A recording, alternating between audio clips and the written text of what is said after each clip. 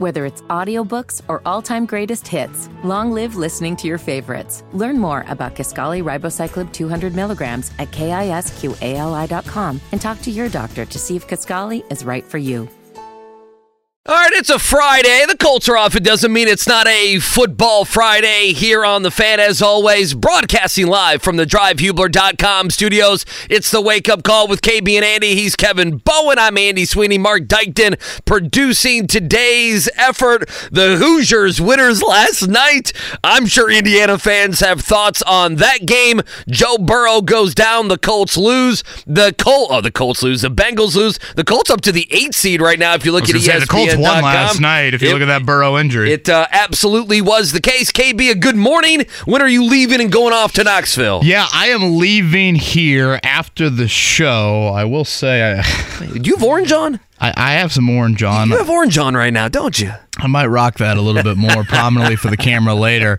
I was a little in scramble mode here driving in. Oh, and no. By the way, it is an ugly Friday morning. I really hope this is not what we're going to get for semi-state weather tonight. 24 teams left in the IHSA state tournament. Greg Rakestraw obviously will join us coming up at 8 o'clock. But your boy was in scramble mode for the wedding ring. Oh, nah. Brother, I have been there. Boy, I have done that. I have been there. I got a couple blocks away from the house, and I turned around to get it, and, it was just one of those rough nights in the Bowen household, and, didn't get a lot of sleep, and I'm like, like 4 or 5 places where I thought it could be. You think I found it? I was trying to peep and look at your hands. I'm going to say you did not find it. Did not find it. Not sure it's going to matter whole too much with how my hair looks this weekend. Can't see a lot of SEC, well, that's talent. You're not going to Knoxville right after this, right? Like you're going home? Well, or are you not seeing your wife again? The plan was to meet at one of my buddy's house, carpool. Sure. And basically, I didn't need to stop back at home. And now I'm like... Yeah. Okay. Just based off good karma, I've got to stop. So you don't have your wedding ring for Correct. your big SEC weekend between the Vols and the Georgia Bulldogs over there. So maybe during the break, I'll start looking. So the heart rate a little bit faster here on this Friday morning. I have pulled out a trash bag before. Man, how many guys can side with you on this? I have pulled out trash bags and looked through trash before, and it's always somewhere where it's just way too easy. Maybe it's fallen down somewhere. I went one time. You'll love this. We might as well do this. Welcome to 239-1070. Yeah, good Friday. Friday Wake up call. You. Good Friday. I went.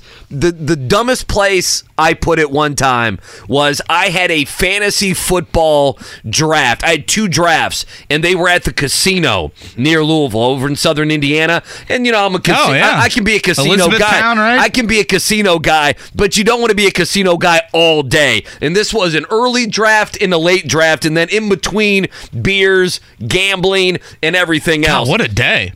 It was a day, so I went That's back. Probably actually, prerequisite where you can't wear your wedding ring. You got to put it in a basket before the day starts. So I went back to my car to get like a power nap, in the middle of the day with the after all the Bud Lights and everything in the middle of the day before my late draft. And for some odd reason, I took my wedding ring off and I put it in like the console of my car that has a bunch of change and stuff. And I obviously, after having 10 Bud Lights, I totally forgot that it was there. Sure. But I've had 3 or 4 instances, Kevin, where I thought it was just straight up gone, where I wrote it off and I was like, listen, honey, I'm going to get one of those $5 rubber wedding rings because this ain't going to ever happen again. I'm not there just yet, but man, I feel again, for you. I feel for you. There's a reason why I did the hair procedure last Friday, and it's probably moments like this where I'm on my second wedding ring. Say it again. I'm on my second wedding ring. Yeah, because I was bringing the garbage out one time, and I was doing overnights. I was going to throw the trash out, and the band got tied around my finger. Oh my gosh! So when it's I like tossed a movie the garbage scene. can in, it just went clean off. Like I didn't even notice it until I got in the car. I circled back around. I'm like, am I about to climb through this dumpster and look for it? I climbed in the dumpster. I didn't find it. Wow! God, Mark. Well, I don't know. You dumpster dove. Yep. Now I'll be totally honest with you guys. Max was up early, and so I'm trying to do a little multitask, like feed Max and then do a little show prep. And Max was not in the mood to just sit in his seat for breakfast. So it was more of a multitask, like, all right, just sit on my lap. I'll type with my right hand. And I'll be totally honest with you guys. Driving in this morning, I'm like, did all of a sudden the wedding ring end up in his grape bowl? Oh, no, not the grape bowl. I'm like, did he swallow the wedding ring? I'm like, Kevin, stop thinking about that. He didn't do that. You hit left these it green somewhere. lights, don't crash on wet leaves, and try to get into work. So nonetheless, made it in about 6:58 and change. Good Friday morning to you. I feel for you. Indiana over Wright State last night, 89-80. Tony Adragna, who I've always enjoyed his insight on IU basketball, he's going to join us at 9 o'clock. To try and summarize what we've seen here in these first 3 games for Mike Woodson's bunch. Again, it's really a quiet weekend, Andy. Whether, if you were thinking, hey, Colts bye week, let's catch the Pacers. They don't play on Friday. I would venture to guess this is the only Friday, Saturday that they have off all year long. Yeah, let me pull up their schedule while we're talking. I'll try to figure that out, but it's got to be. So nothing until Sunday when it's Goga Batadze tribute video night inside of Gamebridge Fieldhouse. And again, last night, Thursday night football, the Ravens over the Bengals. That was the Thursday night football game of just get to 000 and don't get hurt. Mark Andrews, one of the best tight ends in all of football, suffering what John Harbaugh said is a likely season-ending ankle injury. And the Joe Burrow scene was very odd.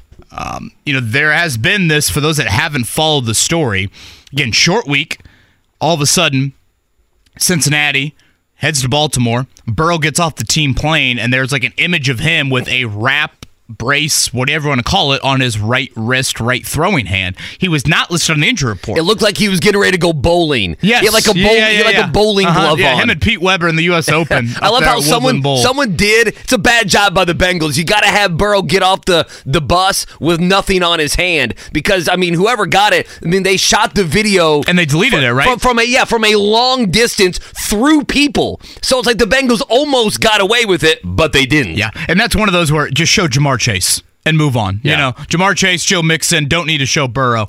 And all of a sudden, he throws a little dink and dunk touchdown to Mixon last night, and it looks like he got sniped almost in the wrist. His reaction, he tried to throw on the sideline. Same thing happened here. Was a sprained wrist? Is that what Zach Taylor called it after the game? That's what they called it, and it's playing on the TV above you. And here's the thing about this injury. Whenever you see a non-contact injury, it's usually like an Achilles or to a guy's knee, and you're like, oh, that's not good. The turf got him, right? You think of like Aaron Rodgers. You think of Kirk Cousins. You think of, oh, man, his knee, that's a non-contact injury. When you see non-contact, you get all nervous. I've never seen a non-contact wrist injury before in my life. In the NFL, college football, we can ask Rakestraw if he's seen it, in the high school game. I thought he hit maybe his wrist on a guy's helmet, but it didn't happen. I've just never seen a no-contact such an odd injury scene. like that. It really was. And then the way he reacted on the sideline to the injury, you never get that kind of a reaction from an NFL player. You never do. So now, 5-5 Cincinnati as they lose last night, 34-20. As Andy said, they have moved behind Indianapolis in the AFC playoff standings, so the Colts are just one spot out of that 7th and final AFC playoff spot. And now the big question becomes for Burrow, what is the injury? How severe is it? And when does he play again? Because if you look at the schedule, we've mentioned this now for several weeks. The one, and I guess CJ Stroud now qualifies as another of these guys. You can't think he plays next week, can you? You can't think that. But if you look at the quarterbacks for the Colts the rest of the year, Burrow was the one that stood out on the schedule. And December 10th, less than a month, who knows if he will be ready for that one. But if not, you're looking at a 3-game stretch upcoming, Andy, of Baker Mayfield, Will Levis, Jake Browning. I guess if you want to extend it a little further, Kenny Pickett, Taylor Heineke, Aiden O'Connell.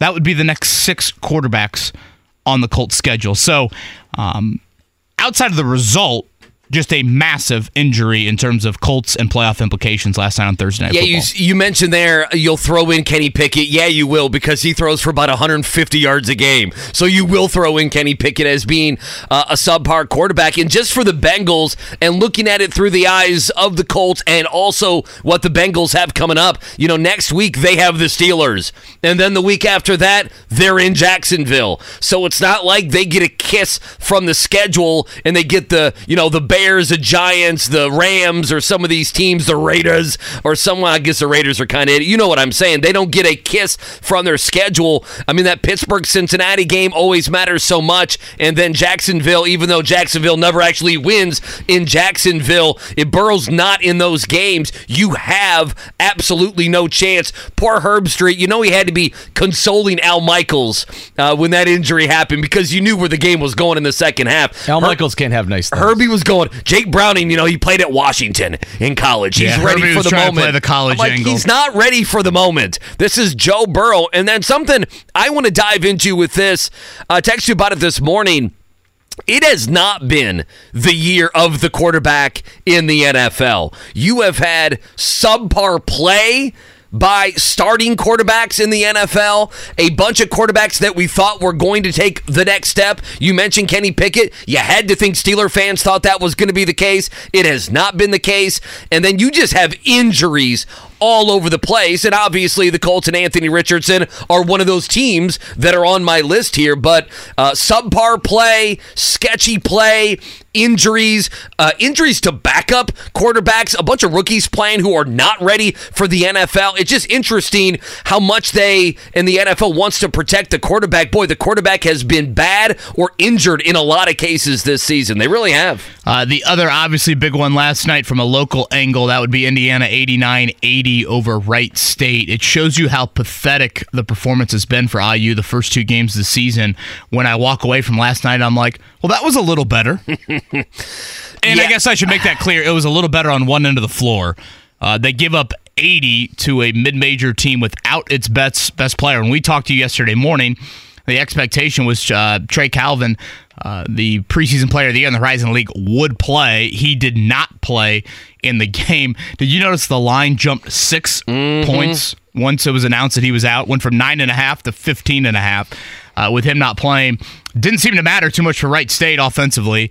They put up 80. Again, offensively, better. They got out in transition. Malik Renew and Khalil Ware have a nice little two-man game going. Ware honestly has been easily, right, the most consistent player for Indiana through the first three games. Khalil Ware's been fantastic. Which, that is certainly a positive sign. And now all of a sudden, 6 of your next 7 against high major teams. I believe 5 of the next 7 away from home. Continued questions will be there for Indiana starting Sunday. And I guess a little bit of a health question, too, as late in that game, Xavier Johnson goes down, twist, looked like left ankle, left foot. No update from Mike Woodson afterwards, but the turnaround rather quick as they will get on a plane tomorrow, head out to New York to take on the defending national champs in UConn on Sunday afternoon. Wasn't this always the gamble when you weren't going to be stocked with high-quality guards or at least proven guards? You could not have Xavier Johnson get injured. I mean, that was part of the deal here, that when he came back to school, it was going to matter. This is probably unfair, and Indiana fans may say, well, Sweeney, they could have won by 35 last night, and it's Wright State, and they're 0-2 and 167 in the Ken Palm, and you wouldn't give them credit anyway for beating a team like that, especially without their best player. And okay, that's fine, but last night that's such a low bar. It did. Listen, last night KB did little for me to make me feel better about this Indiana team, and I know Ware can play, I know Renew can play, and they did play well last night. I mean, Galloway had a bounce back, which is nice, and Bacco had 13. He can't make a 3. God bless him, but he had 3 of 9. But he had 13 points. So I mean, at least he did something. He was active. He played 23 minutes, which is a lot better than you saw the first couple games. But just, I mean, I don't know. First half, CJ Gunn hit a couple shots. You're like, okay, so maybe he'll give you something. And that really wasn't there. Defensively, it's just open shot after open shot. We have seen that consistently the last 3 games. I don't know. And then if you had the line early, the layup at the end was a thing of beauty. Because if you had it 9.5, 10, 10.5, if you had it anywhere there, that layup with 15 seconds to go, and then the non-fouling, thank God, if you had, depending on where you had it. I know some people had some action, but if you were looking to feel a little bit better going into this difficult stretch. You probably did not get that last night with the win over Wright State. You didn't. How about this, too? In the first three, again, you've played all these mid-major teams. Two of the three, Andy, didn't even have their best player. If you look at Isaiah Thompson and Florida Gulf Coast, again, you look at last night in Wright State, imagine taking Cleo Ware away from Indiana right now. He would certainly qualify as their best player. So questions abound, even if offensively they were able to get out in transition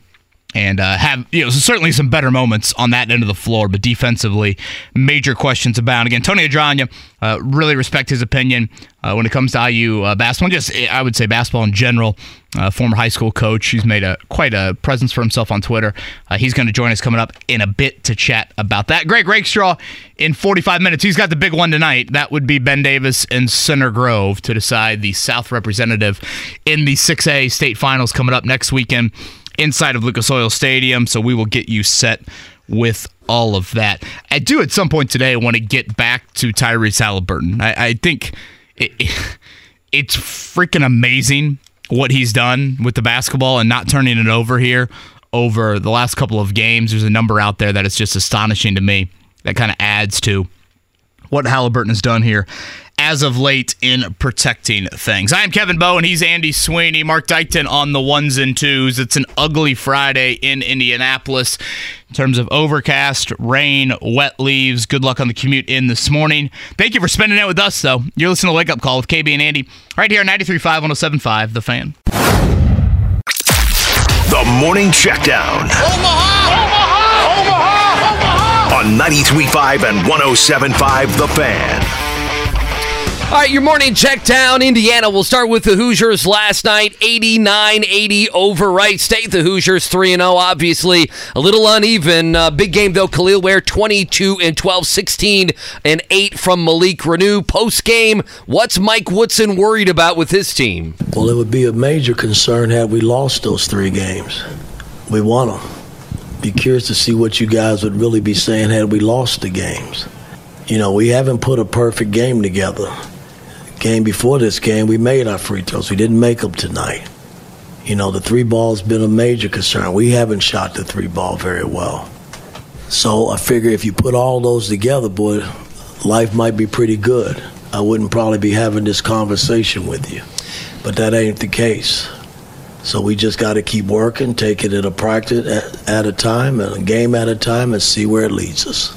Mike Woodson does not sound happy after just game 3, almost combative. I don't know if they will ever be, an upper echelon 3-point shooting team. Frankly, I just don't think the personnel speaks to it, nor do they utilize the line like that. Certainly, it was a huge difference last night between Wright State and Indiana. Coming up, it'll be UConn, the defending national champs, 1 o'clock on Sunday. And then I guess you would assume that UConn beats Indiana, Texas beats Louisville, then Indiana would play Louisville on Monday, which is kind of like a mid-major team. Honestly, you'd probably rather play Bellarmine than Louisville. And go a little something like this. Hit it. I love it. We need to do that every time we even mention Mike Woodson. It's like your Packers suck drop that you have. Yeah, I mean, listen. UConn's a bad matchup for them. Yeah, UConn could get ugly, especially with all the open shots, but it's just like, I don't know. I don't know if I like...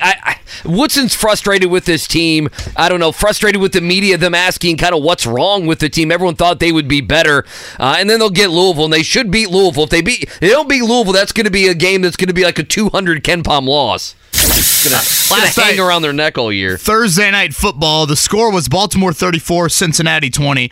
The storylines, though, not that score. That would be first. I guess let's start in chronological order. Season-ending injury in all likelihood to Mark Andrews, one of the better tight ends in football, easily Lamar Jackson's most consistent target throughout his career. He goes down with an ankle injury early in that one. And then Joe Burrow, just a weird-looking right wrist injury, was not hit on it, didn't fall through, hit anybody's helmet. He did not play the rest of the game after that. Obviously, his status moving forward is in question. If you are a fan of the Colts, you're looking at that game coming up in a few weeks thinking, oh boy, will Joe Burrow even play in that one? Cincinnati falls to 5-5 on the year. And Andy, as the Colts get ready to watch even more bye-week football, They're one spot out of the playoffs after Cincinnati losing last night. Yeah, they're an 8 seed. I mean, you look at it right now, they're an 8 seed. Vegas 9. Cincinnati moves back to 10. Buffalo, last night, not bad for like Buffalo and Pittsburgh. You hate to say it, to see a couple losses now, but the Bengals and Joe Burrow. And I don't know, just by body language and sadness, you have to think that Burrow's going to at least miss a game. You have to think that, don't you? See how swollen his hand was? That was crazy. I mean, you just have to think he's not going to be out there at least 1 week, and then you start playing the game of if he misses a couple weeks. I mean, can they win anything with Jake Browning? Do you think the answer there is no? I mean, there's a chance they're 5-7 coming into Indy. That's not crazy. And again, that is a right wrist injury. Obviously, his throwing arm, etc. there. Steelers, Jags on Monday Night Football, and then the Colts December 10th for the Bengals. Yeah, just quickly, this sound clip's a little long, about 50 seconds or so, but Rick Carlisle had media availability yesterday. Obviously, also yesterday, we talked about it. Daniel Tice bought out there, will then move on. Most likely, has that happened yet, to the Clippers? So that's something, an opportunity for him. Rick Carlisle yesterday on Daniel Tice. We were all able to say goodbye to him in person. I don't know the exact details, but there were enough rumblings about the possibility of an opportunity, and so this is a good one for him. And so we thanked him for his year with us. It was eventful in that he had a knee situation that was bothering him. We, together we found him the right surgeon, the right procedure. He's come out of that with flying colors. Obviously, they won the World Cup with Germany, and he competed great in training camp, and he helped us win the Milwaukee game. And so this is now an opportunity for us to, thank him, give him his respect, and wish him the best on the next endeavor. Yeah, again, Andy, I'm not a jump all over this roster spot ASAP. I think you've got time to be flexible with it. No need to rush into it. Obviously the trade deadline's not for several months. You're pretty healthy overall. I don't think there's this desperate need in today's NBA for a fourth center. Like, I thought Tuesday night was a big-time anomaly / Joel Embiid is a big-time anomaly. Like, you just don't, when you're facing... You had foul trouble. You had an injury 3 minutes into the game with Jalen other Smith. Teams that they've played recently. You just don't necessarily need all this center attention night in and night out. For those thinking back on how the Pacers even acquired Daniel Tice in the first place, that was the Malcolm Brogdon trade. So Brogdon to Boston, and basically the key parts of that trade were Tice. You got a first-round pick that is now turned into a first-rounder next year. That's part of that crazy additional first-rounder the Pacers will get in 2024 along with their own. And then obviously Aaron Nesmith. So even with buying out Tice, unquestionably to me, that was still a trade the Pacers needed to make, and I think a successful one when you consider Nesmith and then what that first-rounder could be coming up next year. Again, the Pacers and Magic. That is the next game on Sunday. Give us a swoosh here, Mark. Well, one more swoosh. We got more. Don't you want? We have Big Ten. We got a lot more. We have Big Ten football this weekend. How about tonight, too? We got Butler in action. We had Thad Mott on yesterday. 8.5-point underdog. The Bulldogs of Butler, Michigan State. That is a Gavitt game. Gosh, just seeing Michigan State at 1-2 is kind of a sore eye, something that you don't expect there. So Kevin Kugler, who you heard last night on the call for Indiana, and Robbie Hummel, they will be on the call tonight, 6:30 tip from East Lansing. And Big Ten football, take it where you need to, Andy. Well, yeah, Purdue, we talked about this yesterday, really the last couple days. Purdue and Indiana, both favorites. Purdue a favorite by 3 at Northwestern. Indiana a favorite by 3.5 against Michigan State. You mentioned Michigan State basketball being 1-2. Their football's 3-7, 1-6 in the Big Ten. And they're paying Mel Tucker how much? And Indiana 3-7, 1-6 in the Big Ten. There's a lot of I don't know how much is Mel Tucker going to end up getting. I know that will be for the lawyers to figure out in the next several months. A lot of legal manners in the state of Michigan in regards Jimbo to Fisher football levels, probably. And then obviously yesterday you saw the, I guess, acceptance, is that the right word, from Michigan on Jim Harbaugh's 3-game. All that big talk, huh? suspension. I tweeted yesterday, we need Tom Crean as the acting head coach against Ohio Well, you State. know what this was. This was simple. They said, hey, you're going to sit out these games, and we're not going to touch you when you get to the Big Ten championship game and you get to the college football playoff. You will be untouched on those entities. And now, you know what this does for me, and you may feel differently on this. To me, if I'm an Ohio State fan today, it makes it even more like I got to win this game. Like Penn State, James Franklin can't beat the big teams. Well, it's magnified when Jim Harbaugh is not on the sideline. Plus, with how the last 2 years have gone in that game. Sure. And Ryan Day, it's going to be magnified if he loses that game with a team that he has that's number 2 in the country, and if he loses that game without Harbaugh on the sideline. Like, it puts even more pressure to me on Ohio State somehow. Not sure if I'm allowed to say this as a Notre Dame fan, but I would totally endorse Lou Holtz on the Michigan sideline for that game. An honorary captain. Tom Crean offensively, Lou Holtz defensively. Those can be the acting coaches. When I was at Louisville a couple years ago, I said that John Calipari needed to hire Tom Crean as his offensive coordinator, and I meant it then. Yeah, Tom Crean is a college basketball analyst. I do enjoy him a lot. He's good. Yeah. Oh, he's good. Mm-hmm. Oh, he's very good. Notre Dame got blitzed by Auburn last night. Did you stay up and watch? I did not stay up and watch. I did see the score, though, yeah. Maddie's like, you're still watching this? I'm like, yeah, I am. I want to see how the walk-ons do when they get in the game. Was that before or after you lost the ring? Oh, I didn't realize I lost the ring until I was driving in this morning. No, yeah. I was already at my first stoplight of the day before I realized that. All right, on the other side, why are the Colts 5-5 on the season? And also, again, just a crazy statistic from Tyrese Halliburton and how flawless he's been in handling the basketball here as of late. It is an overcast, kind of a rainy, ugly-looking start to this Friday in Indy. Thank you, though, for spending it with us. It's a wake-up call. KB&A. Whether it's audiobooks or all-time greatest hits, long live listening to your favorites. Learn more about Kisqali Ribociclib 200 milligrams at KISQALI.com and talk to your doctor to see if Kisqali is right for you. Whether it's audiobooks or all-time greatest hits, long live listening to your favorites. Learn more about Kisqali Ribociclib 200 milligrams at KISQALI.com and talk to your doctor to see if Kisqali is right for you. This is a pump-up song, right? Like, you get jacked up. Yeah, Colts just scored a touchdown. I feel like they're kicking the ball off here. Well, this might be like going into the fourth quarter, your big game on Saturday. Everybody get loud. Between Tennessee and Georgia. You got the smoky shirt on. Yeah, you guys are good with me storming, right? I'm good with you doing whatever. This is your weekend. I'm living through you this weekend. 1,000%. We will storm. The sororities at Tennessee have been alerted that you don't have your wedding ring, so just be on high alert. Right, yeah. Right. Me and Mark, of course, have a main line right into the sororities there in Knoxville. Mm-hmm. There we're able to just push a button, send an email, if you will. Yeah. I'm on the message boards. If you have reached out, please wear a hat, they've been saying we're as well. on VolsQuest.com. I think that's one of the rival sites. Well, I don't know. With how the season's gone for him, maybe firejoshheupel.com has started. You had a stat on Halliburton that we need to get to here in a second, and a thought on the Colts as well. But just quickly, again, Rakestraw going to join us in about 20 minutes. Mark Dykton alerted us during the break that a listener who follows such things believes that Shaq Leonard has removed a lot of his Colts stuff off his Twitter account and just has his South Carolina State stuff. Now, his avatar still is in a Colts uniform. He obviously doesn't tweet very much, but I don't follow this, but I know people on the internet do, and they believe he has lessened his Colts stuff online. So I'm reporting the news here. That's all I'm doing. My care level's very low, if I'm going to be totally honest on that. It's not like all right, today I'm going to click through all 53 Colts players' social media, screenshot all of them. Tomorrow I'll do the same just to make sure nothing has been changed. I mean, honestly, Andy, I'll echo what I said yesterday late in the show.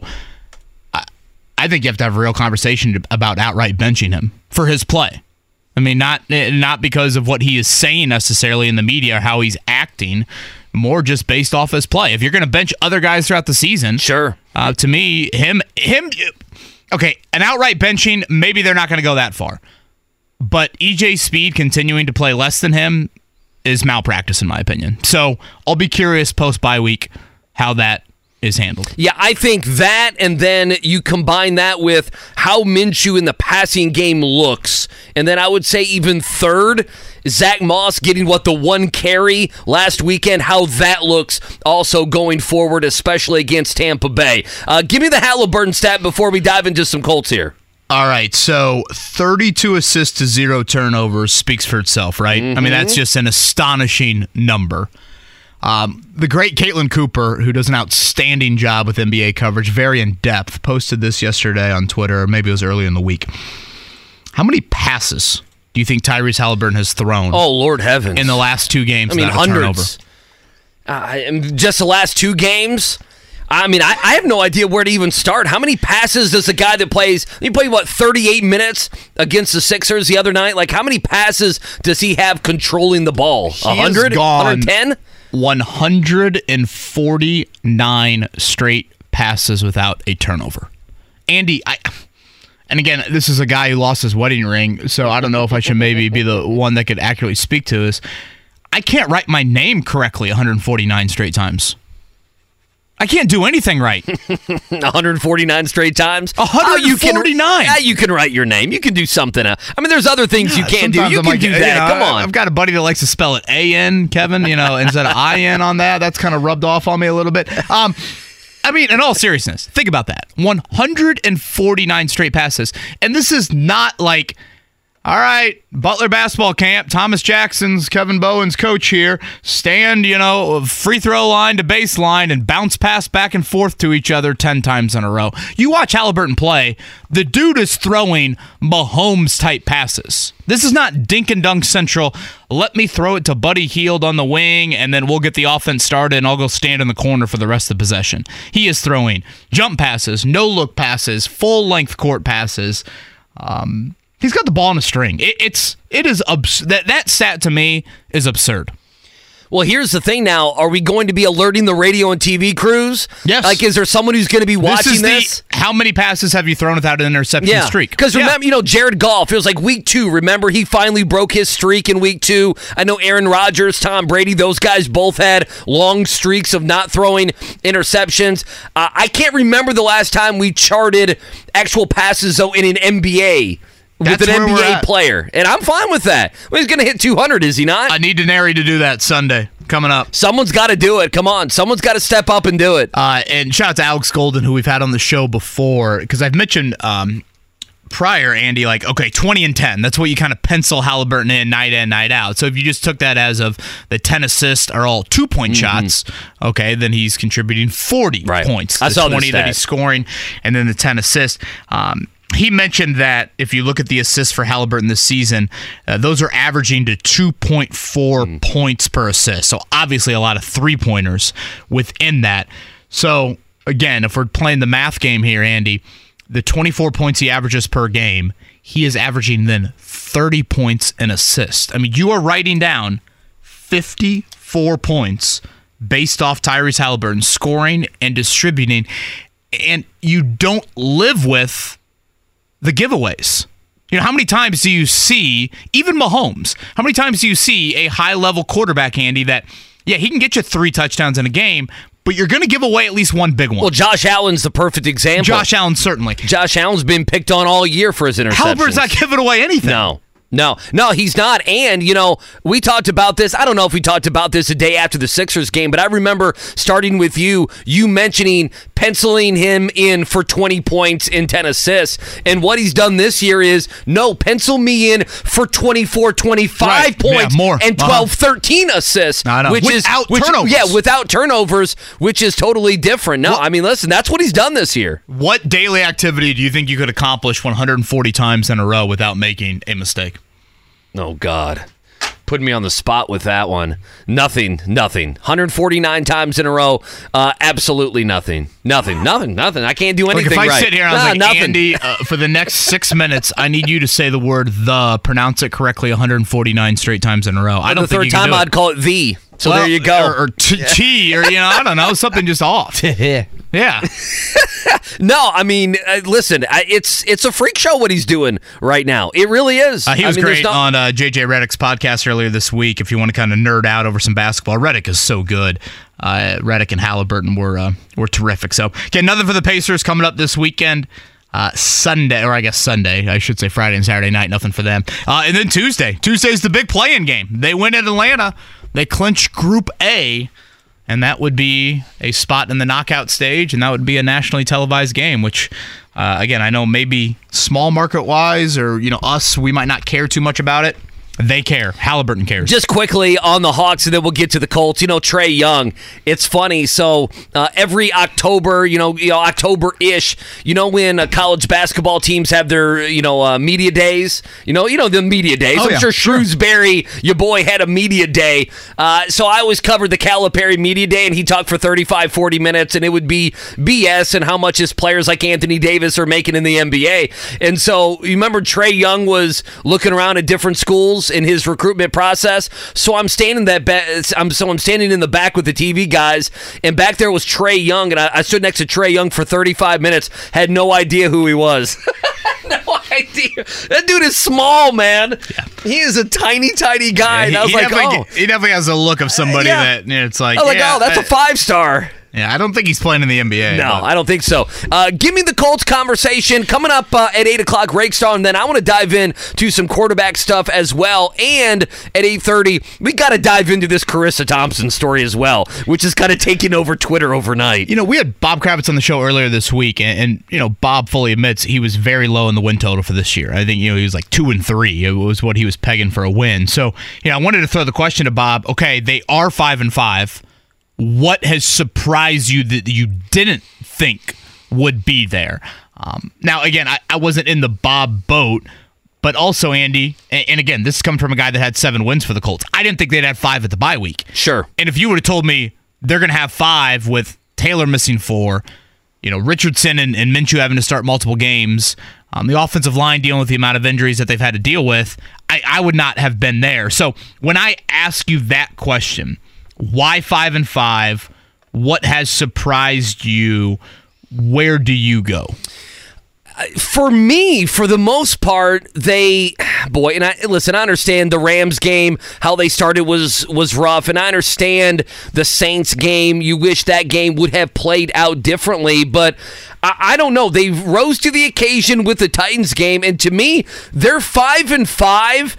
Because they're a resilient team. Isn't that the word right now? So you go to Steichen then for that? Well, I would go with 100%. I would go with Steichen. I think if this team had the exact same issues, if they had Anthony Richardson and he was out as much as he was, and they were playing with Minshew or a backup quarterback under Frank Reich, I don't think this team would be 5-5. I think they would be 3-7. I think you'd be looking at a team that would be towards the bottom, and we would be having mock draft guys on every week. Poor Mark Dykton would be reaching out to Dane Brugler every 3 weeks to try to get him on the air. Dane, can we get you as a weekly guest? I mean, to me, their resiliency is what I look at. They've been opportunistic, right? I mean, the Ravens had, 9 starters out in that game week 3, and they went there and they won. They've been opportunistic that when they had teams like the Panthers and Patriots the last couple weekends, they were able to win those games. That's what I would look at is that right there. They've had a couple opportunities to kind of keep themselves in the conversation, and they've done it. Now, they haven't done that a lot at home, but they've done it. I mean, if you told me they've had injuries, defensive backs, new coach, Anthony Richardson, I mean, the offensive line has been good, but it's been in flux. I'll go there. I'd have the team 2-8. Right there. O-line. I mean, when you talk about last season, that was the root of so much of it. So, if you were going to make me, tier 1, Kevin, what are the surprises for you, or why is 5 wins what we're talking about here on November 17th? I'd start with Steichen and the offensive line. Those are the two I'd put on a pedestal above everything else. And part of me is like, would any new coach have created some of that? I think there's naturally like, all right, fresh. Sure. Fresh. Everybody walks in with, a new sense of, okay, here we are. It's a new season. It's not the same old message. But I think Steichen deserves more credit than that, just with how he's wired. I think he's rejuvenated the offense a little bit. Again, they've sustained a decent amount of scoring. I know mostly September and October, despite all of the personnel issues they've had on that side of the ball. And Andy, look at the 10 games. At Jacksonville's the only one that I thought they were even thoroughly outplayed. I mean, you could point to the other losses and think They had certainly, the Saints, great start to that game. The Browns, obviously back and forth. The first Jacksonville game, they had a lead midway through the fourth quarter. So even if you look at the losses, they've been, pretty competitive in all of them, besides that at Jacksonville game. But I'd go O-line based off the play from last season, and I'll steal that Ballard quote from the end of the year presser from last season. We need our best players to play better. And, if you want to peg Ryan Kelly and the offensive line kind of into that answer, you can. But Kenny Moore would be close to the top of that list. And he played through a lot last year injury-wise, so I don't want to act like DeForest Buckner should be in the same Kenny Moore boat. But even Buckner, last year Buckner played through an injury that baseball guys would have surgery for Tommy John wise. He had the Barry Bonds RoboCop on his elbow week in and week out, so he's healthier and he's played at a higher level. But again, I think Kenny, more just. He didn't have the injury excuse necessarily, so those would be some of the reasons I'd point to. Well, I think, and then second, probably not secondary reasons, but just looking at, in the bye week here, kind of what we missed when we talked about them winning just a few games. I had them winning 5 games, so they've already reached my total. You mentioned it, and I wrote this down. They only had one stinker. Right? That Jacksonville game, you didn't feel good about them winning that game. They almost made it close, and Minshew was not good. The interception in the end zone.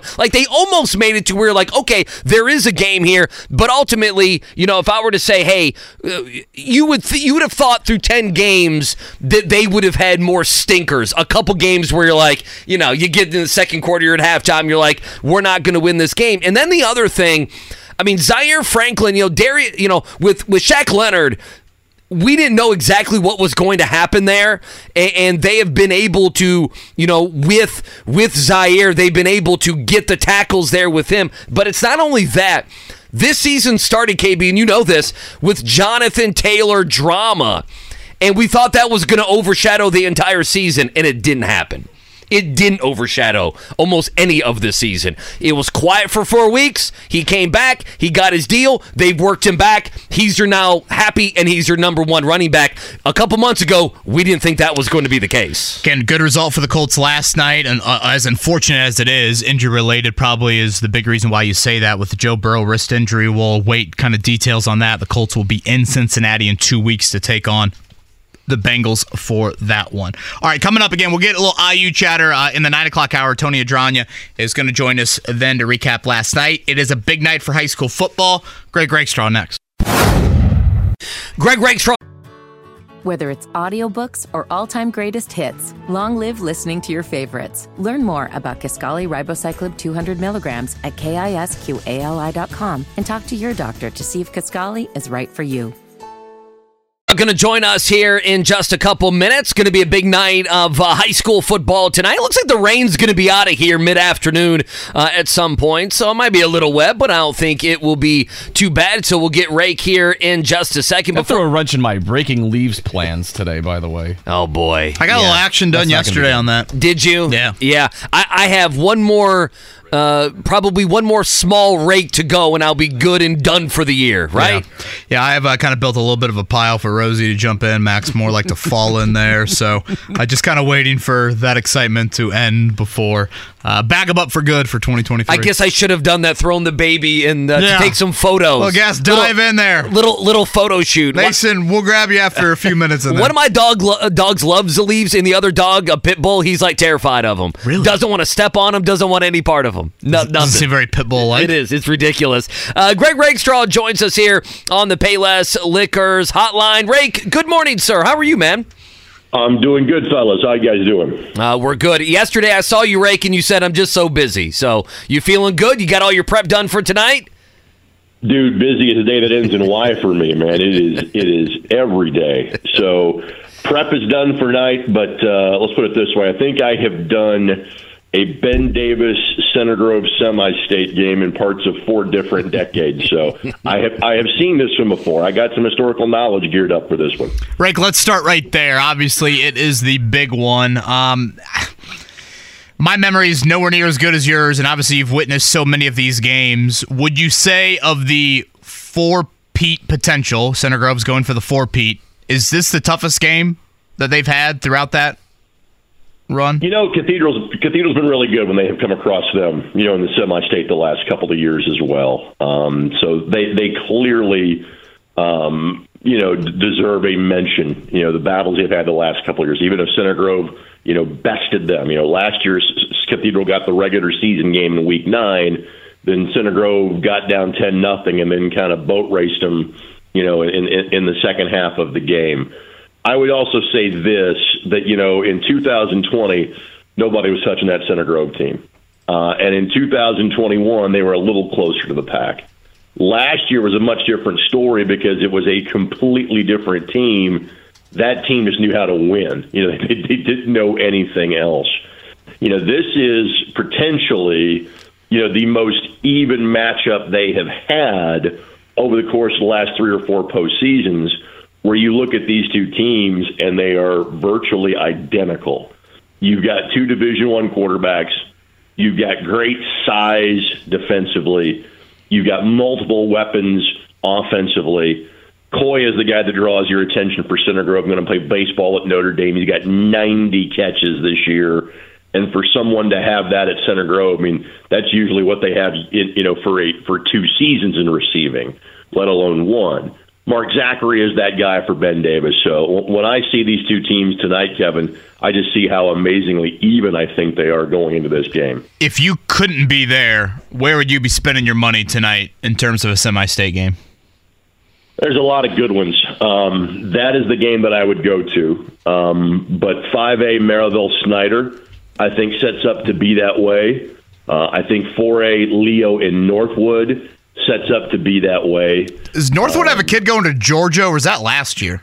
They've got one going to Georgia, one going to Northwood. And so the young man that's going to Georgia was going to head down to IMG for this year. IMG changed their policy and basically said, hey, we're not going to take a 1-year/1 semester player.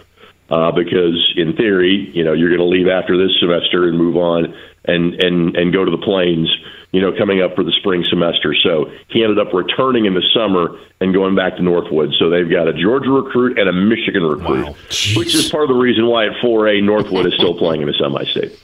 God, don't see that every day. No, you don't. Greg Rakestraw with us here. I don't know. Your game, Center Grove, Ben Davis. Why would each team win? If Ben Davis wins, it's because fill in the blank. Center Grove wins, it's because fill in the blank.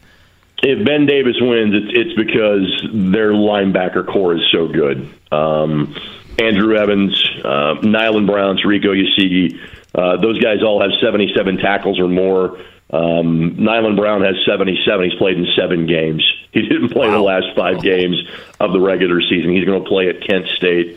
I think he could be playing at Kent State this year, frankly. He's that good of a player. He's that smart of a player. If Center Grove wins, it's because I think they can play mistake-free football because they're so veteran. This is a Ben Davis team that just finally wore down Cathedral last week. It was a Ben Davis team that creates multiple turnovers a game. They have forced 30 turnovers in 12 games so far this year. Danny O'Neill absolutely gutted it out. He was beaten up by Ben Davis last week. He basically kind of finished the game on one leg, but just kept firing. One of those, you go out on your shield. And that was kind of that night for him in Cathedral. Ben Davis can just wear you down. I am interested to see, even for as tough and as physical as this Ben Davis team is, does the cumulative effect of whom they have played the last 4 weeks catch up to them? If Ben Davis wins tonight, that means they would have had to have beaten Brownsburg, Cathedral, and Center Grove over the span of a month. And just playing that level of opponent is going to take a toll on you at some point. And you just wonder if whether it's mentally or physically, there's a wear-down process, and does that even kick in as soon as this evening? He is Greg Rakestraw again. We are down to 24 teams here in the IHSAA State Football Tournament. Obviously, next weekend we'll be at Lucas Oil. Are we odd on Friday, even classes Saturday? Is that where we're at? That is correct. 135 on Friday, 246 on Saturday. I want to make sure, I don't know if we'll have a chance to chat next week, Rake, so I just want to make sure that everyone remembers the announcement from a few weeks ago. For those that missed it from the IHSAA, for those wanting to consume the IHSAA state football finals on TV or video, however you want to describe it, how would they go about that? It is all online this year. So the IHSAA Champions Network, presented, by the way, boys, by Indiana Farm Bureau Insurance. IHSAATV.org is where you need to go see the games. It is a price for one game. It is a just slightly higher price to get all 6 games. So just pay for all 6. That way you can kind of channel surf as you want to and watch any and all of the state championship games on Friday and Saturday. Greg Rakestraw with us here, Football Friday on the Fan. Obviously, Rake, the Colts off. They get the win 10-6. They get that win in Germany last weekend, and then Tampa Bay will be next weekend. And we were talking about this before you came on. Why are the Colts 5-5? I'll ask you that question. Watching this team, doing the post games, why are they a 5-5 team right now, you think? They're resilient. They have played so many different styles of games. So I would say adaptability, flexibility of game plan by head coach Shane Steichen. Clearly, the return of Jonathan Taylor is a big part of that allowed them to overcome having to make that transition from Anthony Richardson to Gardner Minshew. Early in the season, you would say defense. You could still say that after the last 2 weeks, but obviously it's a different defense without Grover Stewart out there. We're T-minus 2 more games till he gets to come back against the Cincinnati Bengals. You could also say they're 5-5 because of schedule. Mm-hmm. Let's face it. Sure. The last 2 weeks, you got the benefit of playing 2 of the 4 worst teams in the league. I'll trot out my old Indiana University football line about the Colts. We're not in the win judging business. You got the win. That's good enough. So it's a myriad of factors why the Colts are 5-5. But the good news is that while the quality of opponent gets slightly better, it doesn't get tremendously better. And the game that looked different than, say, the other 7 that you have left, that game just changed because of the injury that happened in last night's contest between the Bengals and Ravens. So the Colts are smack dab in the middle, as 5-5 would indicate, and their schedule would be smack dab in the middle. And a lot of teams that look just like the Indianapolis Colts is whom the Colts are playing the rest of the season. Yeah, right wrist injury for Joe Burrow last night. We will see about his availability here coming up in a few weeks when the Colts head down I-74 to take on Cincinnati. That's what Rake was referring to right there. Again, Greg Rakestraw is with us. Got the weekend off, Colts post-game show. Right, tonight up in East Lansing, Butler taking on Michigan State. Certainly Thad Matta, Tom Izzo have some familiarity with each other. I think the question is premature, but I'll ask it anyways. Is Butler the second best basketball team in the state of Indiana this year? We will find out. I said this after the Purdue-Xavier game on Tuesday. Purdue played the first game of consequence, so to speak, of the Indiana major colleges this year, and beat Xavier, who we think is good, but Xavier has 10 new faces from last year. They were picked to finish 7th in the Big East. I bring that up in response to your Butler question because the answer is I think we know less about teams the first few weeks of the season than we ever have before. Purdue's a bit different. Even Purdue has 2 or 3 new faces in terms of their rotation, but there's so many familiar names. Because rosters are so fluid, you just don't know what these teams have. Butler has looked better, but I still tend to think of Butler's struggles over the last several years. Michigan State has not looked great. We still tend to think of them as Michigan State, led by Tom Izzo. So they may be, and let's face it. As you well know, Notre Dame's not good. Everybody kind of knew that going in. It's going to take Micah Shrewsbury some time up in South Bend. Rake, you want to say that again? Can we have you say that again? Notre Dame is not good. That was just it was a beautiful thing to hear. Sure. Let me read. Are you rolling tape on this? Yeah, let's go. Okay. All right. 3, 2, 1. I think Notre Dame will be a tremendous program under Micah Shrewsbury in the future. Did I say it properly? That good? Spot on. Okay. Right, Okay. They threw up a graphic last night that they lost 98% of their scoring, 98% of their rebounding, 98% of their minutes played, but only 97% of their assists from last season. That was the graphic that they threw up last night. And that was off a team that won how many games, KB? Yeah, exactly. What? Maybe 12?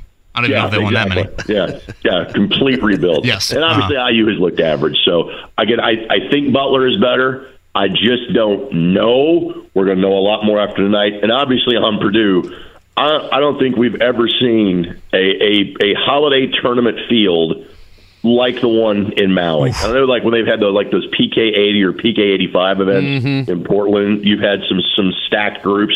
That's 16 teams getting together. I mean, I just happened to be flipping around last night, and Seth Greenberg just said it, and I thought it was really well said. He's like, folks, Purdue or Gonzaga, one of those guys are playing in the consolation bracket for 2 days. That's insane how good that field is in Maui. So we're gonna whatever questions we have about Purdue, we're going to know after the next 3 days. Yeah, you could have the Zags and then go right to top 10 Tennessee. Greg Rakestraw with us. You mentioned Indiana being average. I don't know. I mean, last night didn't do anything to make you feel better. Now the competition picks up. I guess, what do you make of the Hoosiers defensively? They haven't been great. They can't shoot any threes, and they've kind of been a six-man team early on this season. What do you make of them through 3 games? They're not very good, which is kind of what I thought they would be going into the season. I mean, again, you lose TJD. I'm not sure how you replace him. Obviously, what Hood Schifino meant to this team, you kind of knew he was going to be a one-year guy, and Eric Gordon, Noah Vonleh. It's tough to replace those guys. The big kid, the Ware kid, from Oregon, great piece. I think can do some things for you, but to think he's going to come in and be Trace Jackson Davis, that's a hell of an ask for a kid that scored 7 points a game at Oregon last year. I mean, it's just there's some recruiting pieces there, but it's not the level of talent they had a season ago. So it's there's a reason they were picked to finish mid-pack in the Big Ten. That might be kind about it. I mean, it's just the reality of what they've got on that roster. Again, Greg Rakeshaw's with us here. Rake, last one from me. I got my fix in from you last weekend. I certainly got to Ben Davis Cathedral action Friday, and then a little Monon Bell Saturday. Outstanding call, as always, on the Monon Bell game. We had Brett Dietz on yesterday as they get ready to play in the Division III tournament. Just such a legendary game that I wanted to kind of give you the opportunity to share your thoughts from calling the first ever overtime game in the 129-year history of the Monon Bell. Well, just tremendous. I mean, I've been fortunate to do the game for 3 years, and the storylines have been juicy all 3 years. 2 years ago, Wabash is down 21-0 after one quarter, and we're kind of looking around going, are we going to have a running clock? They don't have that in college football, by the way, but it kind of felt that way. Liam Thompson throws a stiff arm in front of his own bench. Last play of the first quarter, place erupts. Wabash comes from behind to win 42-35. Last year, the game wasn't competitive, but we had half a foot of snow before the game. And so obviously that's seared in your brain going forward. And then this year, I mean, it was a one-score game the entire way. DePaul scores a touchdown in their opening drive for the third consecutive year in the Bell, and Wabash goes right down the field and answers, and you're just kind of like, all right, boys, here we go. And it was just twist after turn, and in the first overtime, have the H-back have the snap hit him, because he got going a little early, didn't time his movement properly. And for him to be the kid for DePaul in the second overtime that caught the game-winning touchdown pass after he had caught 2 passes the entire year for 1 touchdown. Wow. It's just a remarkable finish. And I'm sure I said this last week, and I'll say it again. If you've never been to a Monon Bell game, that is simply a box you have to check at some point in time as an Indiana sports fan, because there is nothing like that atmosphere in this state at either school because of what that game means to everybody on both campuses. That is their season. I know that DePaul is playing in the Division III playoffs, But I think you ask their alums, maybe not their players right now, you ask their alums, hey, what's a bigger deal, beating Wabash or making the Division III playoffs? The answer is the former. That's how much that game means to them. Perhaps it's too niche, but I think if you guys at ISC or, I don't know, even somebody with more of a production background, Greencastle, Crawfordsville related, has there ever been a documentary made on the Monon Bell game? I'm sure there have been. The thing that immediately stands out is Ken Owen, who was on television, obviously locally in Fort Wayne, for many, many years. Very proud DePaul alum, worked at DePaul University after got on television full time. He was kind of the point person for a long time for all things Monon Bell for DePaul University. He has produced a series of Monon Bell memories that basically highlights like every game that's been played, like a 60 to 90 to 2-minute vignette about like with artist renderings, with still photos, with film, with VHS video, with digital downloads, with the change of technologies over the years. But and I'm not sure if that's continued over the last, say, handful of years. But I saw them like over, about 10 years ago from a span of 100 years. So for a single college football game, which is the 13th most played game in the history of American college football, with playing 129 having just happened, there is a documented history of all of those games, which is pretty insane. That is tonight. Ben Davis and Center Grove to punch their ticket to the 6A, the South ticket to the 6A state finals, which will be Saturday night, next Saturday, inside of Lucas Oil Stadium. Greg Rakestraw will be on the call for that. Rake, enjoy a quieter Sunday and have a great call tonight. Thanks, fellas. That's Greg Rakestraw right there on the Payless Liquors hotline. Andy, he brought up that Maui tournament again. It's in Honolulu this year for Purdue, coming up on Monday due to the fires, specifically really in the Lahaina area, which is where the Lahaina Civic Center is, which is typically that Maui gym is so iconic, I think, to so many of us sports fans. You've got number 1 Kansas, number 2 Purdue, number 4 Marquette, number 7 Tennessee, number 11 Gonzaga. So 5 of the top 11 teams in college basketball. UCLA is just on the fringe as a top 25 team. And then the other 2, Syracuse and, of course, Chaminade. What's happened to Syracuse basketball anyway? We don't answer that question. I mean, there's a chance that Purdue gets, well, they're going to get the Zags, Tennessee, and then you're going to end up with something like Marquette or Kansas later on. I mean, that's a freak show. And again, right? Purdue has Arizona, who's ranked, 3 right now? Yeah. They've got Arizona coming up. Who won at Duke, by the way. Yes, they've got them coming up, I guess, in less than a month over at Gainbridge Fieldhouse. They'll still go north of the border to take on Alabama in that game in Toronto. Obviously, Zach Edey influence big there. So a loaded non-conference. And for Indiana, it's about to uptick majorly too. I mean, just even if it's not going to uptick a ton in competition, which it is, Andy, for both these schools, it's a lot of games away from home over the next kind of 3 to 4 weeks. Remember, the Big Ten has now slotted 2 conference games into the early part of December as well, so you're going to get a couple of Big Ten games coming up in a few weeks for that. You have a hot take on that, moving a couple conference games up a little bit? You care about that at all?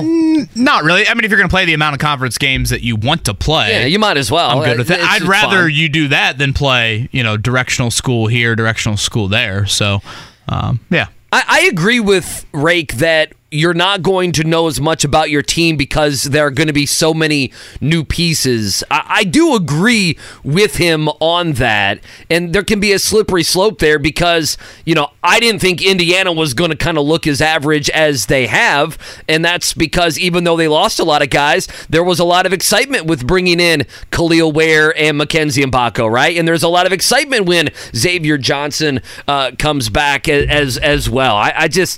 Purdue going up there, though. I think Purdue's going to get Gonzaga tonight, and then usually Monday. Monday, and then usually Tennessee. If they get Tennessee will want to muck it up a little bit and make that game physical. Do they play a lot of guys? Rick Barnes, and that'll be interesting to see how they react to that. Again, 5 o'clock on Monday. That will be Purdue and Gonzaga, Indiana. It'll be UConn coming up Sunday at 1 o'clock. All right, let's lead off a morning check down with quite the eventful and I would think impactful Thursday night football game for the Colts. The morning check down. Omaha! On on 93.5 and 107.5 The Fan. All right, Andy, the score last night, 34-20. I guess let's start there. Lamar Jackson battled through some injury. The Ravens, they win last night, so they continue to hold the lead atop the very competitive AFC North. But the big news, let's actually start Baltimore-related. Mark Andrews, easily their most consistent pass catcher in the Lamar Jackson era. He likely suffered a season-ending ankle injury early in that game, so that is big news. I will say, I thought Odell Beckham at times last night, he turned back the clock with how he looked to me with a few of those plays. So obviously Beckham's going to take on a much bigger role for Baltimore now moving forward. But the bigger injury would be to Joe Burrow. Greg Rakestraw mentioned that as well. You know, we had that kind of weird, blurry-ish image from earlier in the week of Cincinnati getting to Baltimore and Burrow wearing some sort of right wrist brace on his right wrist, I should say, a brace wrap, however you want to call it. And then last night, he throws a touchdown to Joe Mixon, does not get hit on the play, doesn't fall through and hit any helmet, and all of a sudden, he is in serious pain. Tries to pick up a ball and throw it on the sideline. Can't do it. Same thing happens to him. He's demonstrative on the sideline. Very demonstrative. So now we await what the details are going to be on that. And again, the Colts' implications are this. December 10th, Indianapolis at 5-5 Cincinnati. Yeah, it's a big deal for Burrow. I'm going to say this. I don't know how many people are going to agree with this. The Ravens without Mark Andrews are not a Super Bowl contender in my mind. And I know you say, well, he's just a tight end. I mean, isn't Mark Andrews their Mr. Everything? That's how I view Mark Andrews. Like if you took Kelsey off, and I know Kelsey has much better numbers, okay? And Mahomes is better than Lamar Jackson. But if you took Kelsey and you said he's going to be out for the year, to me, the Chiefs are not winning the Super Bowl. That's how I feel with Baltimore. Now, and I know Odell's okay. Nelson Aguilar had a touchdown. Zay Flowers and Odell Beckham have not usually been there for Baltimore. Like they have, it's always been Mark Andrews and a bunch of misfits at wideout. Sure. Now they've got a couple of names. So I agree with you normally on that sort of thought with Baltimore, but they have made a couple of moves at receiver. I still think there's just the natural comfort level any quarterback has with a veteran tight end like that. So a big deal in terms of the AFC playoff picture, whichever way you want to look at it, whether it's Baltimore and putting them on the Kansas City pedestal or with Cincinnati, as now they move to 5-5. And right now, as we head into the weekend here of Week 11, the Colts are just one spot outside of the playoff picture. You guys can feel this, can't you? Week 18 is going, Week 18, the AFC playoff picture is going to be totally up for grabs. Don't you feel that? Like when we have the witching hour on the red zone, that we are going to find out seeding, and some teams are flat out not going to make the postseason.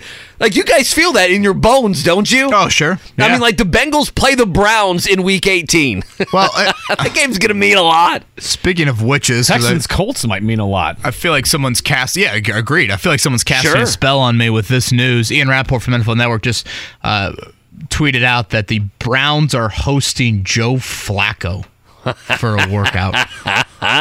He just doesn't go away. Aren't we done with him? Well, apparently we're not done with him. We're not. He was seen on, boarding a flight to Cleveland last night. Boarding a flight to go where? To the Rock and Roll Hall of Fame?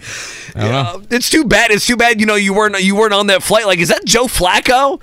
I'm going to get all the retweets and likes now on Twitter. I'm going to be Ian Rappaport and Delaware Schefter to it. Football fan here. How old is Flacco? You're a Flacco hater then a little bit. Just kind of done with him. Well, yeah, I think a lot has had to happen for someone to even bring him in. I think everyone's done with him, Joe right? Flacco is 38 years old. Wasn't he awful with the Jets? Yes. Yes. Yeah, he was. He wasn't good. Boy, Joe Flacco. Zach Wilson was better with the Jets. Oof. All right, let's keep him coming. Yeah, let's move on from that one. Let's move on. College basketball. There's the swoosh. Indiana 89-80 winners over Wright State. One thing that's been talked about early in the season, 3-point defense for Mike Woodson and company. Wright State knocked in 11 of them. Really got back in the game, latter parts of the first half because of the 3-ball. Here's Woodson postgame. And we go little something like this. Hit it. Us switching correctly and getting next to a guy before he shoots the basketball, that would help. I really don't want to talk about it. I like to talk about my grandbaby. So he wanted to talk about the grandbaby, not 3-point defense, but right Shout out to shot Mariah 42%. Woodson for, a new daughter born there. That's good for them. Indiana now 3-0. UConn. Will that be a Peaks topic message board? Let's focus more on Mike Woodson becoming a grandfather. I could see that being the case. Mackenzie Mbako's 3 of 9 performance. Quit being so mean to Woodson and asking him about his 3-point defense. He's a family man. Let him talk about his grandbaby. 89-80. Shout out to the Ryan Wellage last night, who hit all the threes for Wright 25 State. points off the bench. The pride of Greensburg. I was next door neighbors with some Greensburg folks. Shout out to Corey Fisher and Kyle Burcham. They were our next door neighbor roommates freshman year from Greensburg. What did they tell me? The Wellage boys can always shoot Is that what they told you? They told me that, and sure enough, last night the Wellage kid shot the hell out of it. So I can imagine what that one meant to him as a Southern Indiana native. Who starts more games, by the way, in the NFL? Carson Wentz or Joe Flacco in 2023? Wentz, for sure. Oh, boy, I tell you, Stafford's often injured, but... I mean, don't they go to P.J. Walker before they go to Flacco? Probably, but I could see Flacco near the end. I could totally see Flacco start a game. And to be fair, this is just a workout. It's not a signing just yet. Sure, but if he ever got signed, I could see Flacco somehow weaseling his way in to where he's starting the game this season in the NFL. Matt Ryan's just punching the air at his CBS studio right now. Somebody call me. Where's Nick Foles? Is Foles alive? I don't know. Pacers back to practice yesterday. Did see Jalen Smith participated limited, so good news on that after he went to the hospital Tuesday night in Philly. We talked about the Daniel Tice move, official again yesterday, so that opens up a roster spot for the Pacers. Nothing tonight and nothing tomorrow. It'll be the Magic coming up on Sunday. That'll be, Gary Harris? Usually the Magic got a couple of Indiana connections, so... the pride of Fishers there, the HSC product, Gary Harris. Speaking of Gary Harris, by the way, his Spartans hosting Butler tonight, 8.5-point favorite. Sparty over It's a pretty Butler. close spread. Goga's on that team, too, don't forget. Goga tribute video nights. Yeah. How many combined Final Fours for Thad Matta and Tom Izzo? Oh, goodness. This might be a pop quiz question. Okay, well, then I don't want to answer it then. What would be your guess?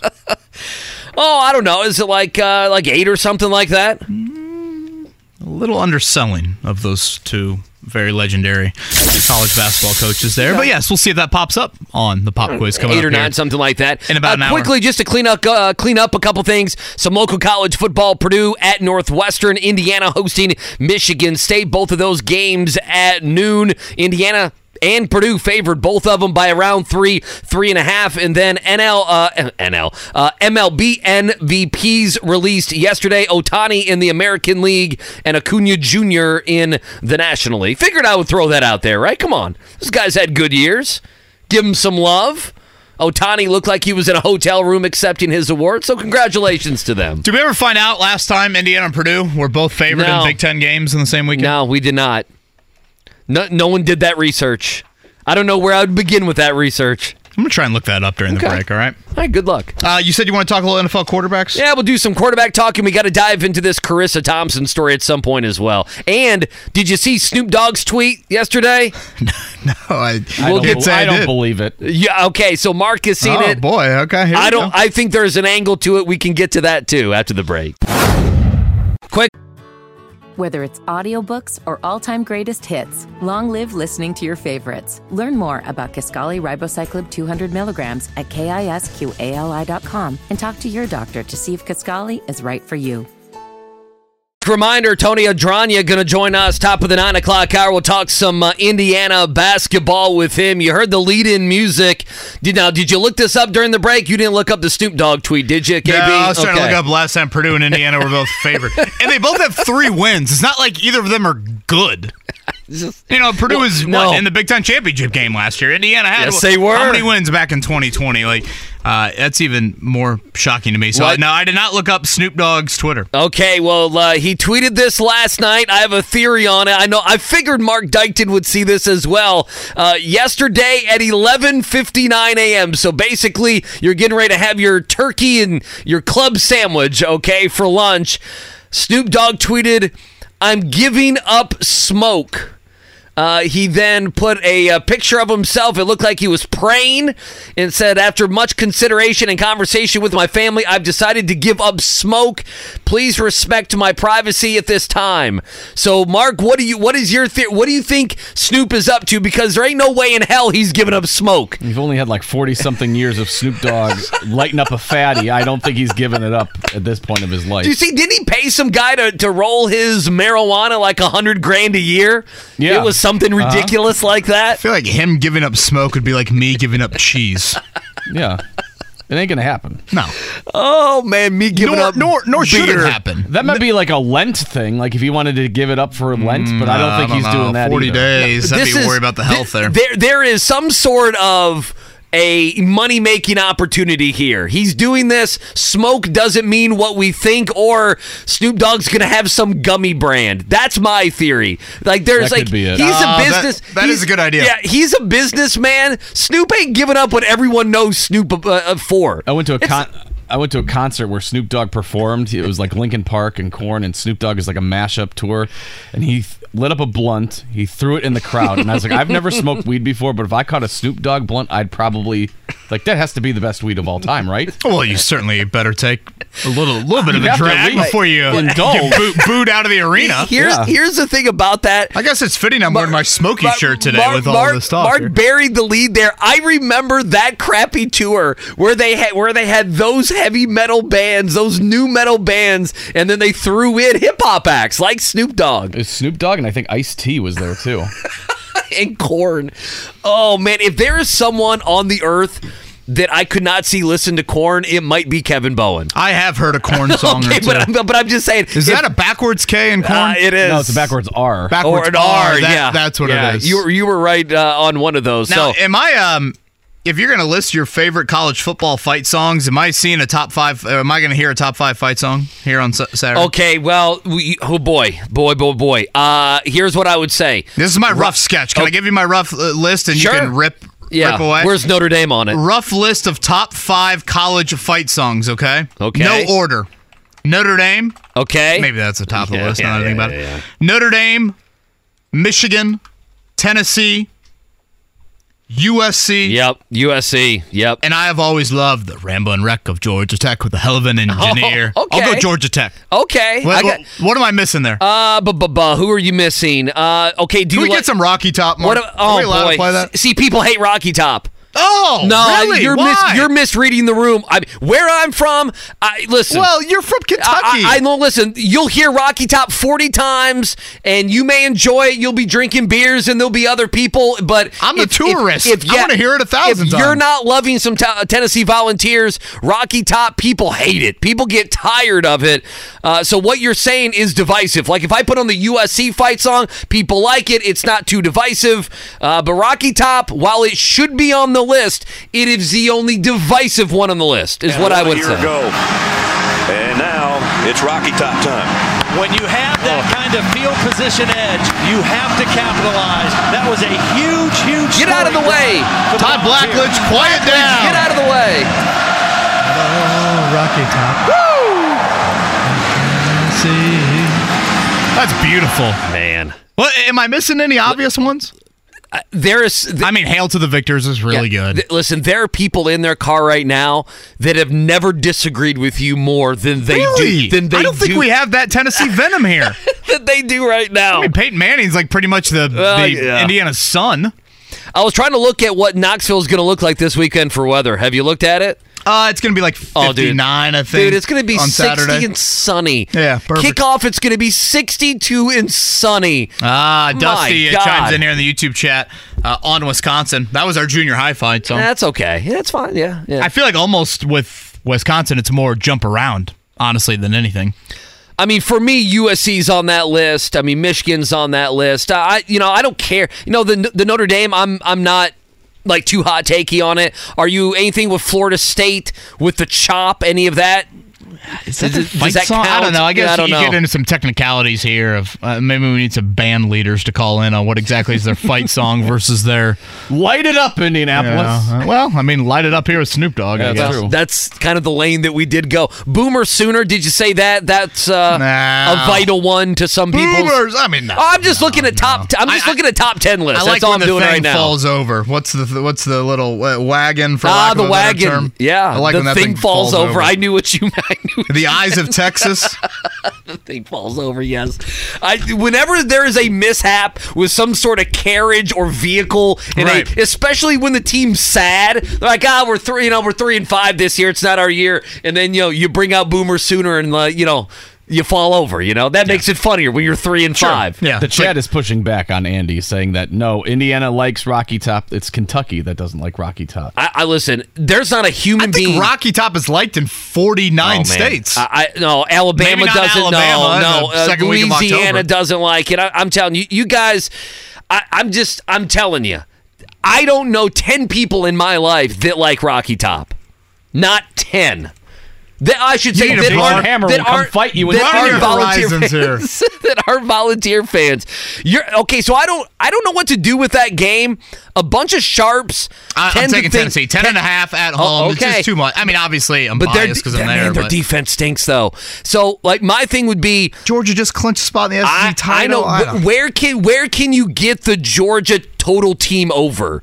And kind of play around with that on some parlays. That's how I would play your game. Unless you like Tennessee, just straight up, 10.5, whatever you can get it at. You can't be a Nealon wearing a smoky shirt and take Georgia total team over. Listen, you're going to have a great time. Like I said, I'm living through you this weekend. It's been to Knoxville, been to Tennessee football weekends, have any suggestions, feel free to hit me up on Twitter, please. I'm assuming you're just going to take Brock Bowers' notes so that you can bring it back. I will. He's going to do 1,000%. Future Colt tight end, Brock Bowers. He's going to some blog entry is going to go up at 4:45 on 1075thefan.com. It's like, KB, you could have just taken a couple hours off on Saturday. You didn't need to do 1,200 words on Brock Bowers. I want a drunk blog Kevin Bowen. When we had this guy right here is we had Dane Brugler on earlier this week, I believe he said Brock Bowers 4th overall prospect, correct? Yeah, he said he's now, top 10 now tight end is fascinating to me because there's a little bit of a luxury pick is kind of how I view tight end. Part of me feels that way about the position. Yeah. And we've talked about Mark Andrews today on the show after a season-ending ankle injury. Andy, name me the 3 best tight ends in football. Yeah, I mean, Andrews, Kelsey. Kittle? You would probably go Kittle. So yeah, what? Probably. Round 3 for Andrews, round 3 for Kelsey, and round 5 for Kittle? I think Kittle was a 5th rounder. Tight end is one of those positions where you can, it's not. And if you look at the first rounders, it's like, well, ask him about Eric Kyle Pitts. Ebron and Vernon Davis and Kyle Pitts and TJ Hawkins. I mean, yes, some of those guys have had nice careers, but to the level of taking them as high as they went, I don't know. I mean, the Giants took Evan Ingram. Remember him out of Ole Miss? I'm trying to think of other guys that were taken way too high. Yeah, I mean, Dallas Goedert, 2nd round. Yeah. But again, Goddard's had a nice career, but it's like, is it worth taking that guy that high? Mm-hmm. Boy, the Colts are not taking Bowers. Don't you feel pretty damn confident? To me, I think labeling him as just a tight end's a bit unfair.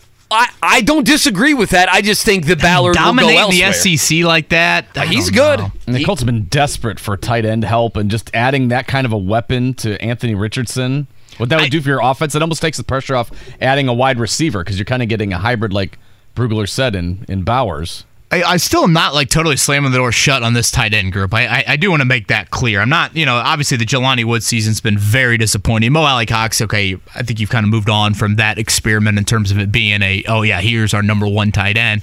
But, a guy like Drew Ogletree, I'd like to see stay healthy for a month and a half and see what can happen. Will Mallory, I'd like to see him a little bit more in a consistent role here. There's no consistency.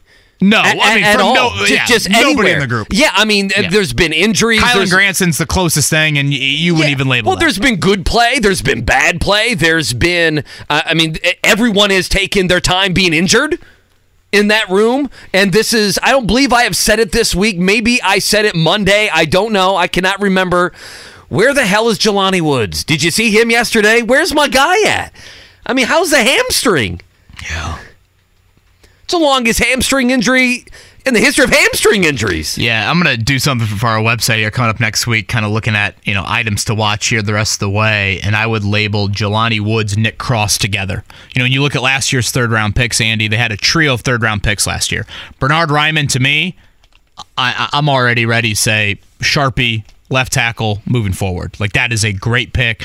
I feel very confident about that. But the other two third-round picks last year, Jelani Woods and Nick Cross, very much up in the air. Very much up in the air.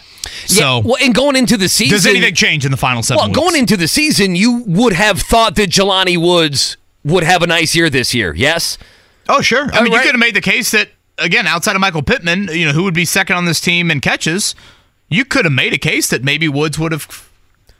Yeah, him not playing this year is actually, we're talking about Bowers, and if you ever used a top 10 pick or right outside the top 10 pick, wherever the Colts are, let's just use them as an example. You didn't get any. We talked about clarity. We talked about it at left tackle. You just mentioned it. Clarity at quarterback. Clarity all over the field. Well, you didn't get that at tight end, did you? And with Jelani Woods specifically. No, you haven't sniffed it at all so far. You did the other guys. You know what you have with the other guys. But with Jelani Woods, you were hoping to see, okay, is he a starting tight end? Because if he's a starting tight end, we don't bring up Brock Bowers at all as it pertains to the Colts. Not one time. We're going to get back in the IU conversation here in about 10 minutes. Again, Tony Adragna does a great job.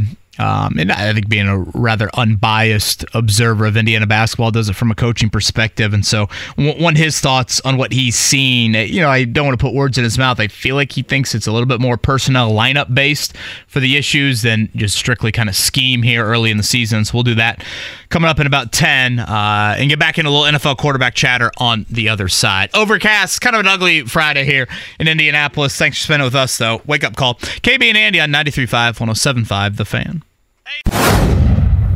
Reminder, coming up in about 10 minutes, Tony Adragna going to join us. We'll talk some IU basketball with him. We'll do that. Also, a reminder, miss any of our show or any of the shows here on The Fan, you can go ahead, download that podcast, wherever you get podcasts, or 1075thefan.com. Rewatch the YouTube, see KB's hair. You can look at Kevin's smoky shirt.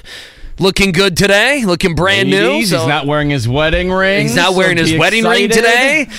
So a big SEC weekend for Kevin. Matt has not responded to my text about LOL. You see the wedding ring. You see it anywhere. Put it on the kitchen table for me. I wanted to bring this up just quickly here for we have a couple minutes.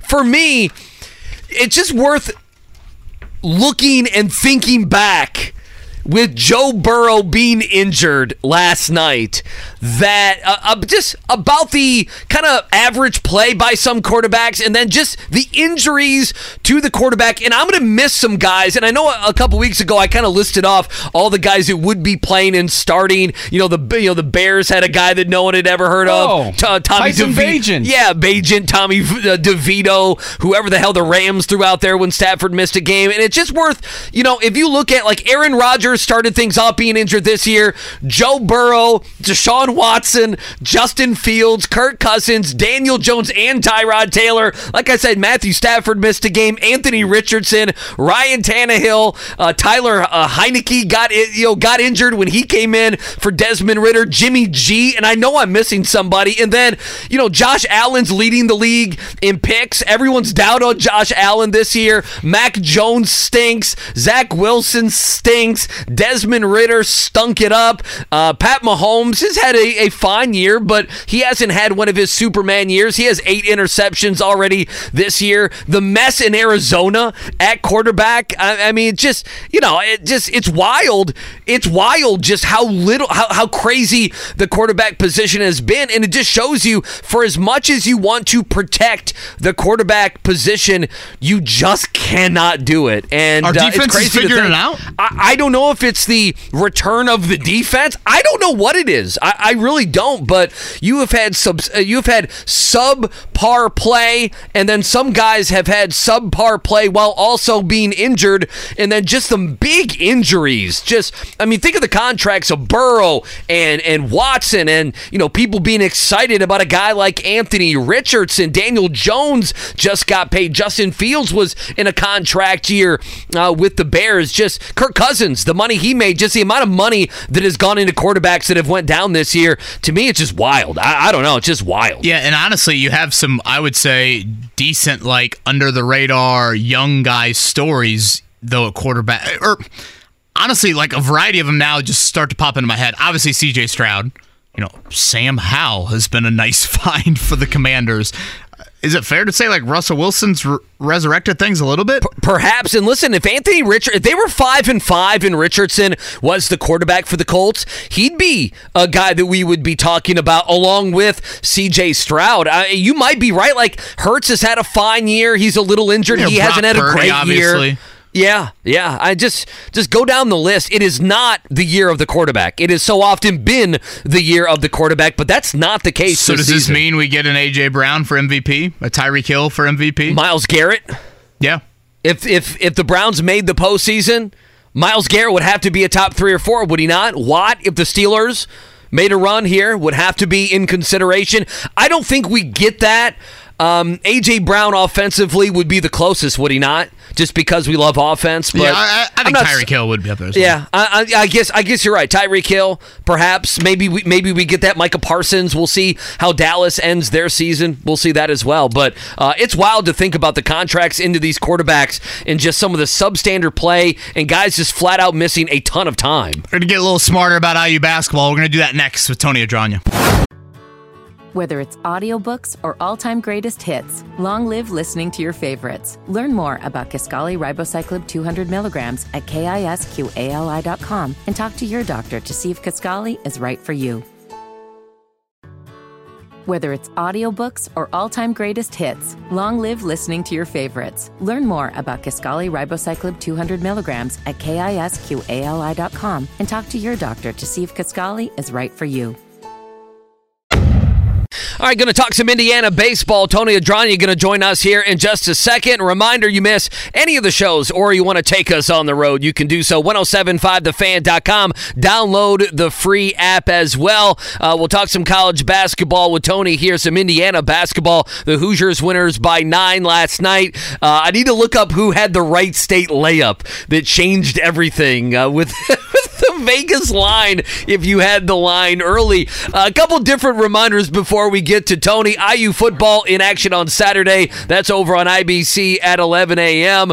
Here on the Fan on Saturday, Washington, Oregon State. We'll have that game at 7 o'clock. Bears, Lions, a little, since the Colts are off, obviously. Bears and Lions coming your way Sunday at 12:30. Pacers back in action on Sunday as well. That pregame coverage right here on the Fan beginning at 4:30. All right, so Indiana won last night. It did not make me, quite frankly, feel too much better about them going into UConn, and then obviously eventually the Big Ten schedule. Tony Adragna joins us here on the Payless Liquors hotline. Tony, good morning. 11 hours ago, you tweeted out something to the effect of, let's see, what was it? A concern meter continues to rise. So where is your concern meter as we sit here? The Hoosiers 3-0, but not 3 great performances thus far.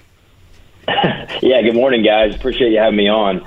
So I tweeted that last night that my concern meter continues to rise, and I try to stay level-headed about November college basketball, especially with the transfer portal and, lineups or, rosters just in a lot of flux in the offseason and all that. So try to stay pretty level-headed. I think after the first game, Florida Gulf Coast, I kind of said, hey, miss me with the negativity. First game, Florida Gulf Coast is a decent opponent. Then they played Army, who, is by all metrics one of the worst teams in the country, and essentially came down to the last couple possessions. So it's like, all right, there might be something here. I don't know. And then last night against Wright State without their leading scorer, kind of the same story where it came down to the wire. So again, I'm not like sounding the alarm on Indiana yet. But at the same time, there are some legitimate concerns about this team and kind of their makeup, and especially on the defensive end, it looks like to where, that concern meter has risen a bit over the last couple of weeks. For you to sound the alarm, what would it take? Or what needs to get better unless you're going to sound the alarm? Would it be that defense? What would it be? Yeah, absolutely. When I look at Indiana's defense, when you look at it in the grand scheme of college basketball, almost 54% of their opponents' points are coming from the 3-point line. 52% of them or 52% of opponents' field goal attempts are 3-pointers right now. So teams right now are just feasting at the 3-point line on Indiana, and contrast that with IU. Only 26% of their field goal attempts are coming from the 3-point line. So Zach Osterman had a great article in the Indy Star this week about how opponents are really outscoring Indiana from the 3-point line, kind of in a macro issue, I think, since 2017. And then, you look at it more of a micro level here in 2023, and, the 3-point defense is certainly a concern for Indiana, and something that Mike Woodson's going to have to clean up quick, because it doesn't get any easier from here, with UConn coming on Sunday. Yeah, 24 points last night, outscored from behind the arc against Wright State. Tony, before we get any further, and by the way, thank you for the time here on this Friday morning, I do want to make sure we get in a little bit of background of you. The diehard IU audience certainly knows you. You've established quite the presence on social media and made appearances in their various podcasts. But, high school basketball coach, I know you've done some AAU as well. If you don't mind, just give our listeners a little bit of a background on your IU, I guess, film diving into. Your bona fides that you love. We need to Tony's do. bona fides. Yeah. Give me your bona fides, Tony. Give us the credentials. Absolutely, yeah. So, to kind of go back, I was a 4-year high school basketball player at Southport on the south side of Indy. Went to IU, studied broadcasting. Did some stuff with you, Kevin, and essentially, there was people that were too good at it, like you, Kevin, to where I was like, I'm never going to make a career out of this. So I pivoted and kind of went into the marketing realm and decided to start coaching basketball. So I went back to my alma mater, started coaching at Southport, coached there 7 or 8 years, coached for the Indiana Elite AAU program all the way up through this past summer. And through that, I stopped high school basketball coaching a few years ago when I had my first kid. It was also COVID. And to kind of scratch that itch, I just started diving into IU film. And, just started tweeting clips out and stuff like that. And people really seemed to enjoy that level of analysis. And so I just kind of kept doing it. And now, I do that. It's probably 10 to 20 hours a week, just diving into IU basketball film, trying to find the nuances of where the game's at. And then, I partnered up with the folks at Assembly Call, and we've got a little community where folks can kind of dive into that film and ask certain questions and things like that. So that's kind of where it all went. Was able to scratch that coaching itch by doing this, the broadcasting itch as well. And so it's been a lot of fun. I could have never imagined it came to this and had the audience that I've got on Twitter and things, or being on local radio, but it's been a lot of fun. Yeah, and it's outstanding work. As I said to you last year when we met, I was like, you too good of insight for us not to try and have you on here when the season rolls around. So again, thank you for the time, and hopefully the first of many here in this college basketball season. I want to go back to something that you brought up from a 3-point standpoint. Do you view it from a lineup issue of it's a little bit more personnel based, and I guess maybe oversimplify it, IU's just too big in the starting lineup to defend the perimeter properly? I think that certainly plays a part, and I don't even know if it's like too big or if it's just the pieces don't necessarily fit. Like Mackenzie Mbako, tremendous talent, top 10 player. His recruitment in the spring was one of the biggest ones for IU. They beat out Bill Self in Kansas to get him. But from a defensive perspective, he looks a little lost out there. And, Mike Woodson, he comes with an NBA scheme, and it's a lot different than what any of these guys has ever been taught. And so to expect guys to know that, and I don't know that he actually expects them to know it by November, but, these new guys, especially freshmen, to have that, to have to guard at the level he's expecting and understand the scheme at the level that he wants, it's just really hard. And compound that with Mackenzie Mbako has played more of like a 4 role, and now he's in a 3 role where, it's completely different. Plus he's got a new scheme to learn. It kind of explains and helps you understand why sometimes when he's on the floor, his head looks to kind of just be spinning a bit. But I do think it is somewhat lineup dependent. I look at Indiana's starting lineup, and it's pretty average in terms of their defensive rating, which, average for this group right now would be pretty dang good. And then you look at their lineup with Gabe Cupps, and I tweeted this out. When you add Gabe Cupps instead of Mackenzie Mbako to that lineup, they played 37 possessions this season and, have a net rating, which is like basically your offense versus your defense. That's one of the top in the country. Their defensive rating is 81, which is, top 75 percentile in the country. So, to me, that lends more to lineup than scheme, because there are lineups that are playing extended amount of possessions that are defending really well.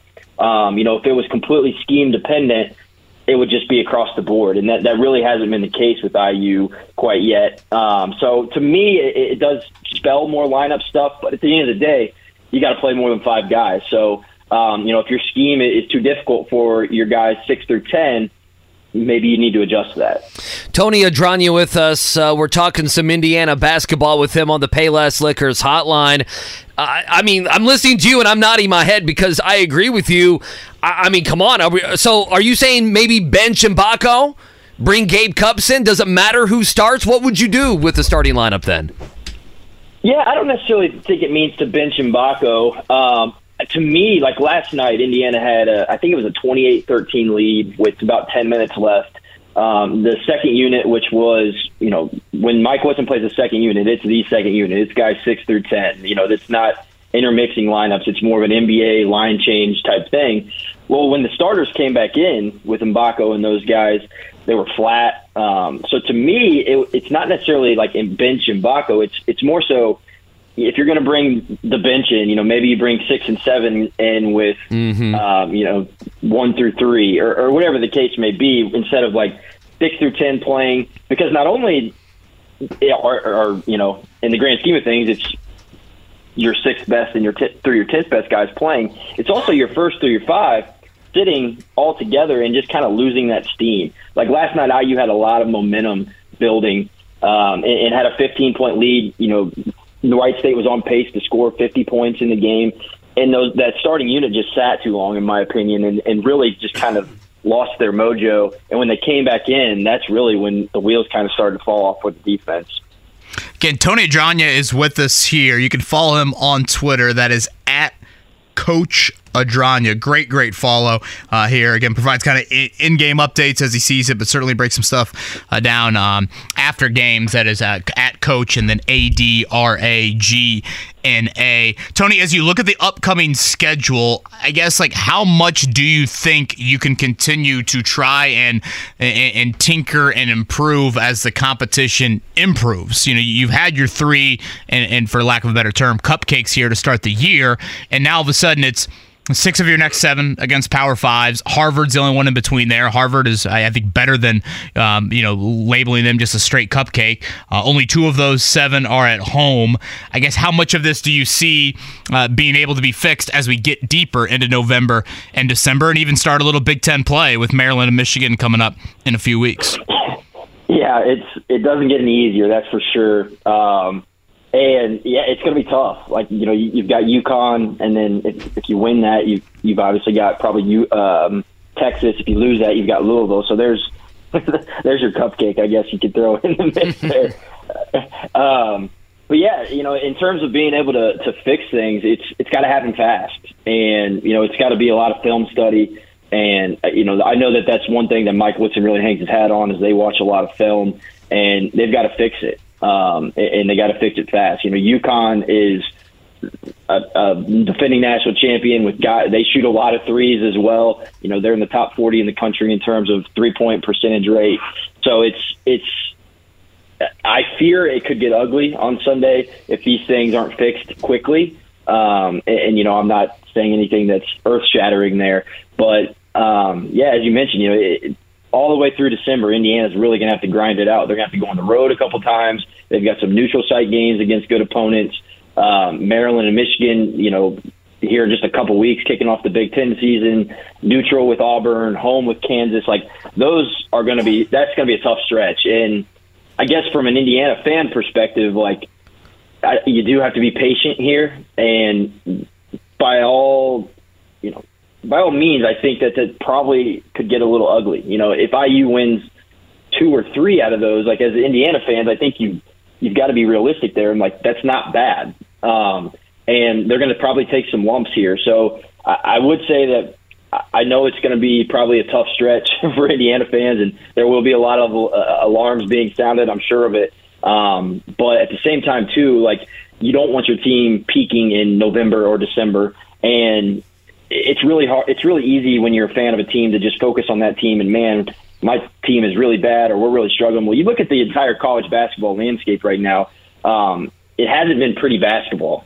Like, you know, you watch that Duke and that Michigan State game, like, that wasn't very pretty. I will say Kentucky-Kansas was probably one of the better games I've seen this season. But, like, the entire college basketball landscape is changing with, like I mentioned, the transfer portal and those things. So it's really easy to focus on your team and the micro picture of it. But in the macro picture of college basketball, like, November basketball is just really bad right now. And I think that that's something college basketball fans are probably just going to have to get used to with the portal and those things. Outside of maybe a little bit more Gabe Cupps, what else would you look for, or would you be intrigued by lineup-wise from a tweaking standpoint, whether it's C.J. Gunn, Caleb Banks, anybody else, I guess, when you talk some of those reserves? Yeah, honestly, I'd like to see a little bit of Mbako at the 4 with Ware at the 5. I think, you know, it's easy to focus on like 3 or 4 and like position numbers. But, you know, I think it'd be easier for Mbako to guard force. You know, asking him to guard on the perimeter when he hasn't really had to do a lot of that in his basketball career is a tough ask. So I'd love to see a little bit of Mbako at the 4 with Ware at the 5. Now, granted, that sits Malik Renew on the bench, who's also one of your best offensive players and a go-to guy. So it's just, you know, IU's got kind of a front court logjam right now where most of their effective pieces are right there. So I'd like that, but I do like Cupps and Xavier Johnson playing together, 2 ball handlers and playmakers for others as well. Would love to see C.J. Gunn get going. You know, he's a guy that Mike Woodson at the beginning of the season kind of said, hey, you know, we're going to lean on him and he's going to play some minutes and we're going to need him. He's really struggled with his shot to start the year. And so I know that IU staff would like to see him get going a little bit, but maybe that's something where you throw him in with that's kind of that first 5 to just build some confidence with him. He doesn't have to be looked at as the scorer, because that's what he gets when he's with that second unit. Like, he's their scoring guy. So he's really looking to be that guy, and defenses are keying on him. So maybe put him in more of a secondary role with that first group, and he can kind of let the game come to him a little bit more. So all that to say, it's really easy to say that, you know, from where I sit. I understand that Mike Woodson has a tough job with 10 new newcomers on the squad, and you know, that's tough to try to piece that together when, you know, your 4th game of the season is against the defending national champion. So yeah, it's why he makes the big bucks, I suppose. Sure. It is. You know, I thought Gunn was going to get going there in the first half. Hit a couple shots, had a pull-up jumper like on the baseline. I thought, okay, you know, he's going to be able to give them something offensively. It looked like there were going to be a lot of points in the game, but just ended with those 4 points. Positively, Khalil Ware, okay? Obviously, 5-star recruit had, you know, him transferring from Oregon to Indiana was a big deal, shooting like 74-75% from the field, 18-10, has been real solid. Obviously, the competition's going to get better against UConn and then going in to the Big Ten schedule. Did you think he would be this good? What makes him a good player right now for Indiana? Just letting the game come to him. You know, he's not forcing the issue. He's playing within the confines of the offense. And, you know, for him, you know, he's a kid that his motor was questioned at Oregon. You know, Mike Woodson's been outspoken about that Oregon questioned his motor. And for me, it's been a lot of fun to watch, because he's a kid that, you know, was a McDonald's All-American. You know, everybody thought he was going to be a one and done at Oregon. Ran into a tough situation and really is kind of having to renew himself and get back on those draft boards and things like that. So a tremendous start to the year for him. You know, as you mentioned, IU's played some smaller teams and mid-majors, so I'm really intrigued to see what he does against Wisconsin. But at the end of the day, too, Khalil Ware at Oregon last season, he had a 5-game stretch that was against like the likes of Texas and Villanova, where he averaged like 16 points per game. So it's not unheard of for him to put up some big stat lines. It's more so, can he do that throughout the course of the season? And he's off to a heck of a start. Yeah, I'd say easily. If you're making a list of the positives, Khalil Ware and a little bit of Gabe Cupps would be probably the only two that I'd put even on that list. Tony, great stuff, man. Again, at Coach Adragna on Twitter. That is ADRAGNA. And Tony, one more plug, maybe for where people can find kind of your other more film-centric work. Yeah, just hop over to assemblycall.com and you can subscribe there. And again, guys, really appreciate you having me on. It's been a lot of fun. Tony, we got to do it again, man. Thank you. Absolutely. Thanks, guys. That's Tony Adragna right there, Payless Liquors hotline. First off, great dude, and I think provides some really, really sound insight. And, Andy, I think he strikes that balance of, getting a little bit into the weeds, but not, way over the top of all of our heads. Well, the thing that I liked coming from that is, if I'm an Indiana fan, I want to see different lineups. That's the only way this is going to work. Sure. And I agree, like what he said there at the end with CJ Gunn, playing him where he's not the focal point in the offense.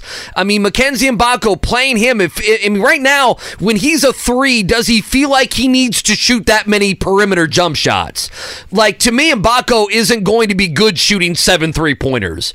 And I know it's Wright State, and I know they scored 89 points last night, and he's trying, and many of them are open shots. I understand it, but, I mean, I think that's the thing for Mike Woodson is to get some of those second-team guys, and can you match them up with some of the guys in the first ring? And if that means that Malik Renew's not playing over 30 minutes and some of that is lessened, it could help your team with some of the offensive output spread out, I guess. Does that make sense? Yeah, and I said to you, maybe it was this time last week, Andy, like, I think Malik Renew will be your most consistent piece. And honestly, Khalil Ware has probably been that. And Renew, I think, has been good. Honestly, he's been fine. He probably deserves to be a little bit more on the positive list, but that would be my one concern there in putting Mbako at the 4 like Tony threw out there. I understand where he's coming from with that thought. And defensively, it does probably check out a little bit more in guarding typically smaller teams, more perimeter-oriented teams. But Malik Renew last night had 16 points, 8 rebounds, and 5 assists. Right. I mean, the high-low game with him and Khalil Ware, I don't know, maybe it only works or, is going to have that effectiveness against mid-majors and against bigger teams that might not have as much. But that, I think, is something that you're torn of, just roster construction-wise. Andy, I almost think they're too big. I would agree with you. Listen, they need another guard, and I think another kind of off-ball guard. Like, Xavier Johnson goes down late, and you're holding your breath because it's like, oh my gosh, if he's lost, Gabe Cupps is now playing 39 minutes a night. Yeah, I mean, Gabe Cupps has been fine. He hasn't shown he's going to score at a high level, but no, he's been fine. To me, Banks, Sparks, Walker, Gunn. Who in any of those guys is going to be able to play? Yeah. Like, that's the thing Gunn that worries me. is the real big one. Right. Like, those guys, like, who is going to be able to give them good minutes, legit minutes? And I would say it would be CJ Gunn. I mean, the bench is what scares me with this team, is some of these guys got to give quality minutes. It doesn't have to be all of these. I don't think you're going to see a 10-man rotation. We know when college basketball continues, that's going to get trimmed down a little bit. Who's going to stand up with those few guys and do something? And through 3 games, you thought you would have a better idea, and you really don't. Okay, coming up next for Indiana will be UConn. That is the defending national champs on Saturday. It's Madison Square Garden, right? Yes. 1 o'clock for that. Texas and Louisville on the other side of the bracket, so they'll play either the winner or loser of that coming up on Monday. Again, Purdue is out in Maui. That is a 5 o'clock tip against Gonzaga on Monday. It is a loaded field, and when I say they're in the Maui tournament, that's actually in Honolulu this year. Then tonight in East Lansing, 6:30 tip, Butler, 8.5-point underdog as Thad Matta and Tom Izzo face off in East Lansing. Should you just pencil in a 2024 show trip to Maui Invitational? Do you think the bosses would sign off on that? No, well, I would love that. Is Notre Dame playing? Does it matter? Gosh, I mean, are you asking? Who cares? No, he thought you had a purpose. I know. And he went how are you going to convince the boss of he that? went to Notre Dame. Well, I can sure tell you what's not going to convince them. Hey, 3 guys are going to cover Notre Dame basketball. I think if we didn't go to IU, or if we didn't go to Colts in Germany, I don't think we're going to Maui for any 2024 reason. Maui Invitational. Oh, here we go. Notre Dame is in it, I think, in one of the upcoming years. I don't see it in 2024. Auburn, Colorado, Dayton, Iowa State, Memphis, Michigan State, North Carolina, and UConn. Wolf, that's a stinker compared to what we got this year. That's a stinker Michigan State, Carolina, and UConn doesn't do it for you? No, I'm talking about the rest of them. I mean, like, Creighton's in this year's, right? And they're Marquette. Marquette. That's what I was thinking. Marquette, and they're good. Yeah, really good. They're really good. They're a top 10 team in the country. Yeah. All right, let's do a morning check down. The Morning Checkdown. Omaha! On 93.5 and 107.5 The Fan. All right, got to start week 11 in the NFL season underway last night. Ravens 34-20 winners. Ravens moved to 8-3 on the season. Bengals drop back to 5-5, and with it, the Colts move up to the 8th seed.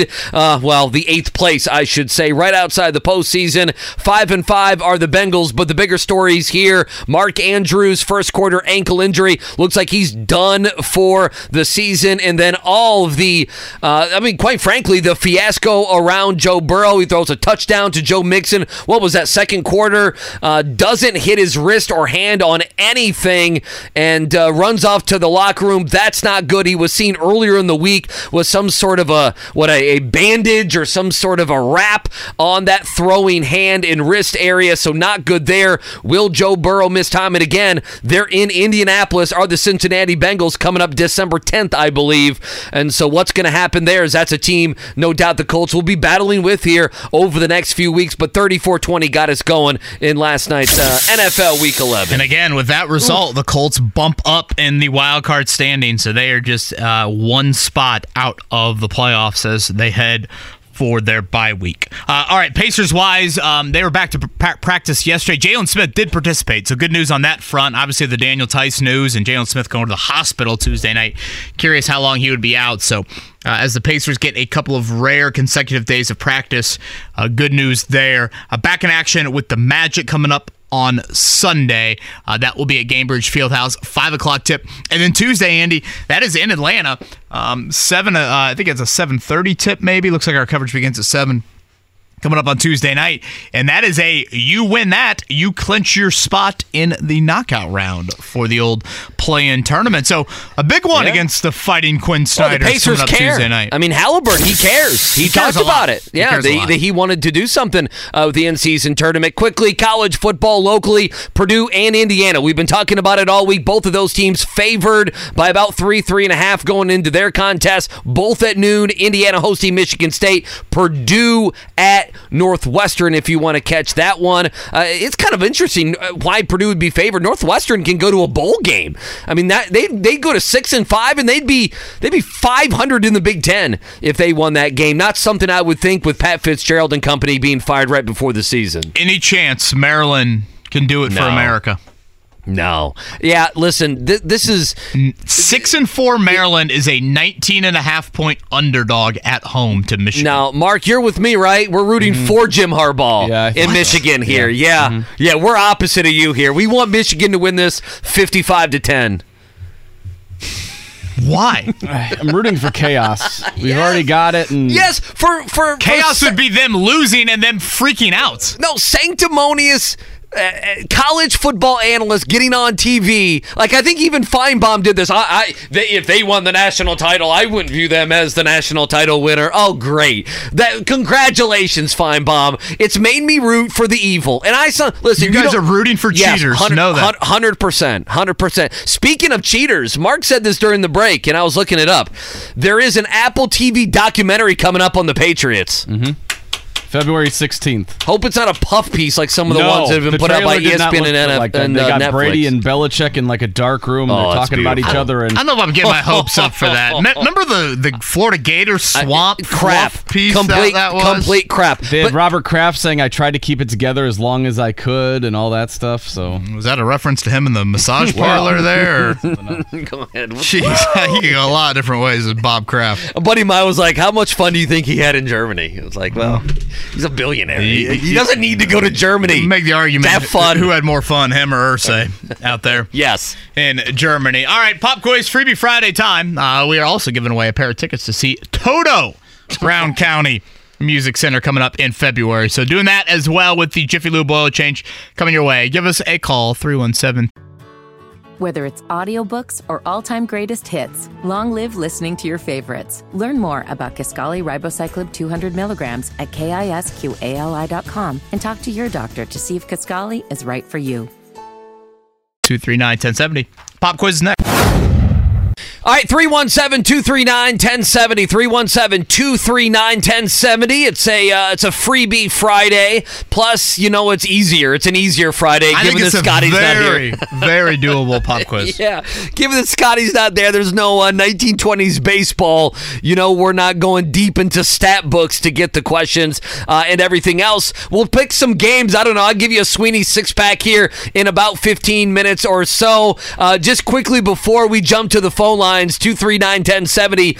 I know you've been up and you've been looking. Is there we need an update. Kevin Bowen lost his wedding ring at some point last night into this morning. He did not recognize until his hand was on his steering wheel this morning in his car. He's going to Knoxville with a bunch of SEC sorority girls all around him, tens of thousands of them.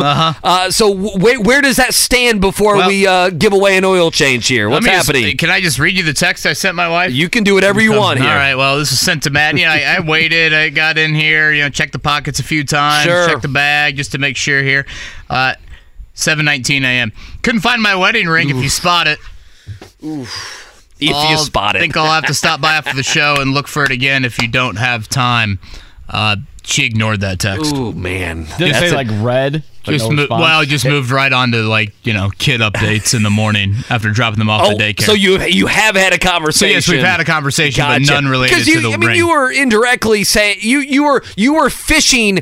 Do I need to come home and waste time to find this before I go to an SEC football game? You come here and drop it off for me. No, that is certainly not. Drop it off at the desk. I am one of those that I'm a little bit more of a panicky loser of things. Oh, listen. It's one of the worst things in life. Always is kind of bothering me, and I'm like, where is it? So more for it, just clarity. I would like to know where it is, less to do with the how dare you leave the house without it? Sure. No one thinks it's that. So you guys then have not had any conversation really about the future. If you need to go home, if the future, if she was going to, that. I would have pulled the exact same thing as you. If you have time to look for it. Yeah, if you have time. I thought that would soften the blow. Well, you have to, and I don't know your wife's schedule in the morning, so I don't know if she has time or not. Quite frankly, but again, it can be a bit chaotic getting those two out of the house. So sure you can. I will be stopping at home before we depart for Knoxville. By the way, shout out, a couple people have reached out with some places to stop in Knoxville. Oh, so nice. Very much looking forward to that. Beer places? Yeah, great places. Fuddruckers. Stock and Barrel for bourbon and burgers. Barley's Tap Room. Okay. As well. So a couple of good stops. Calhoun's, that's what I've heard is kind of the go-to restaurant there, right on the river. That's the unique part of Knoxville, is I heard that the tailgate scene can also be referred to as a sailgate.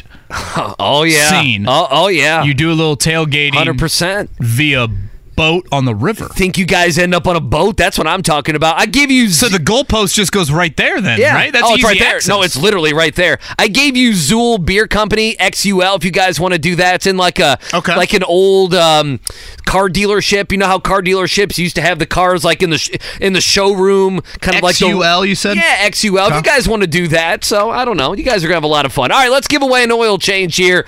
And some Toto tickets. Yeah, and Toto tickets. We got a lot going on a Friday.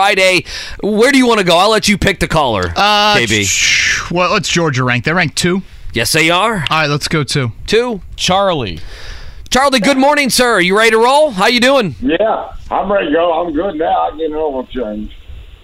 I feel like Charlie, do you sometimes go by Mark? Yeah, I had my wife call because I knew you'd take a woman. Is Charlie, do you view Charlie as more of a woman's name? Oh, yeah, Charlene. What? Was it Charlene or Charlie, Mark? What were you thinking? They said Charlie. When he talked, I go, wait a minute. I heard this guy, I want to say voice is last too week. Iconic, but you remembering what other name he went by, I got to give you props. There's no way in hell I would have known that guy was Mark. Mark is the real name, Mark? Jack with you today. Mark is the real name, Mark? No, my wife's is Charlie. Not you. No. No, what is your real name? Take that dog's in.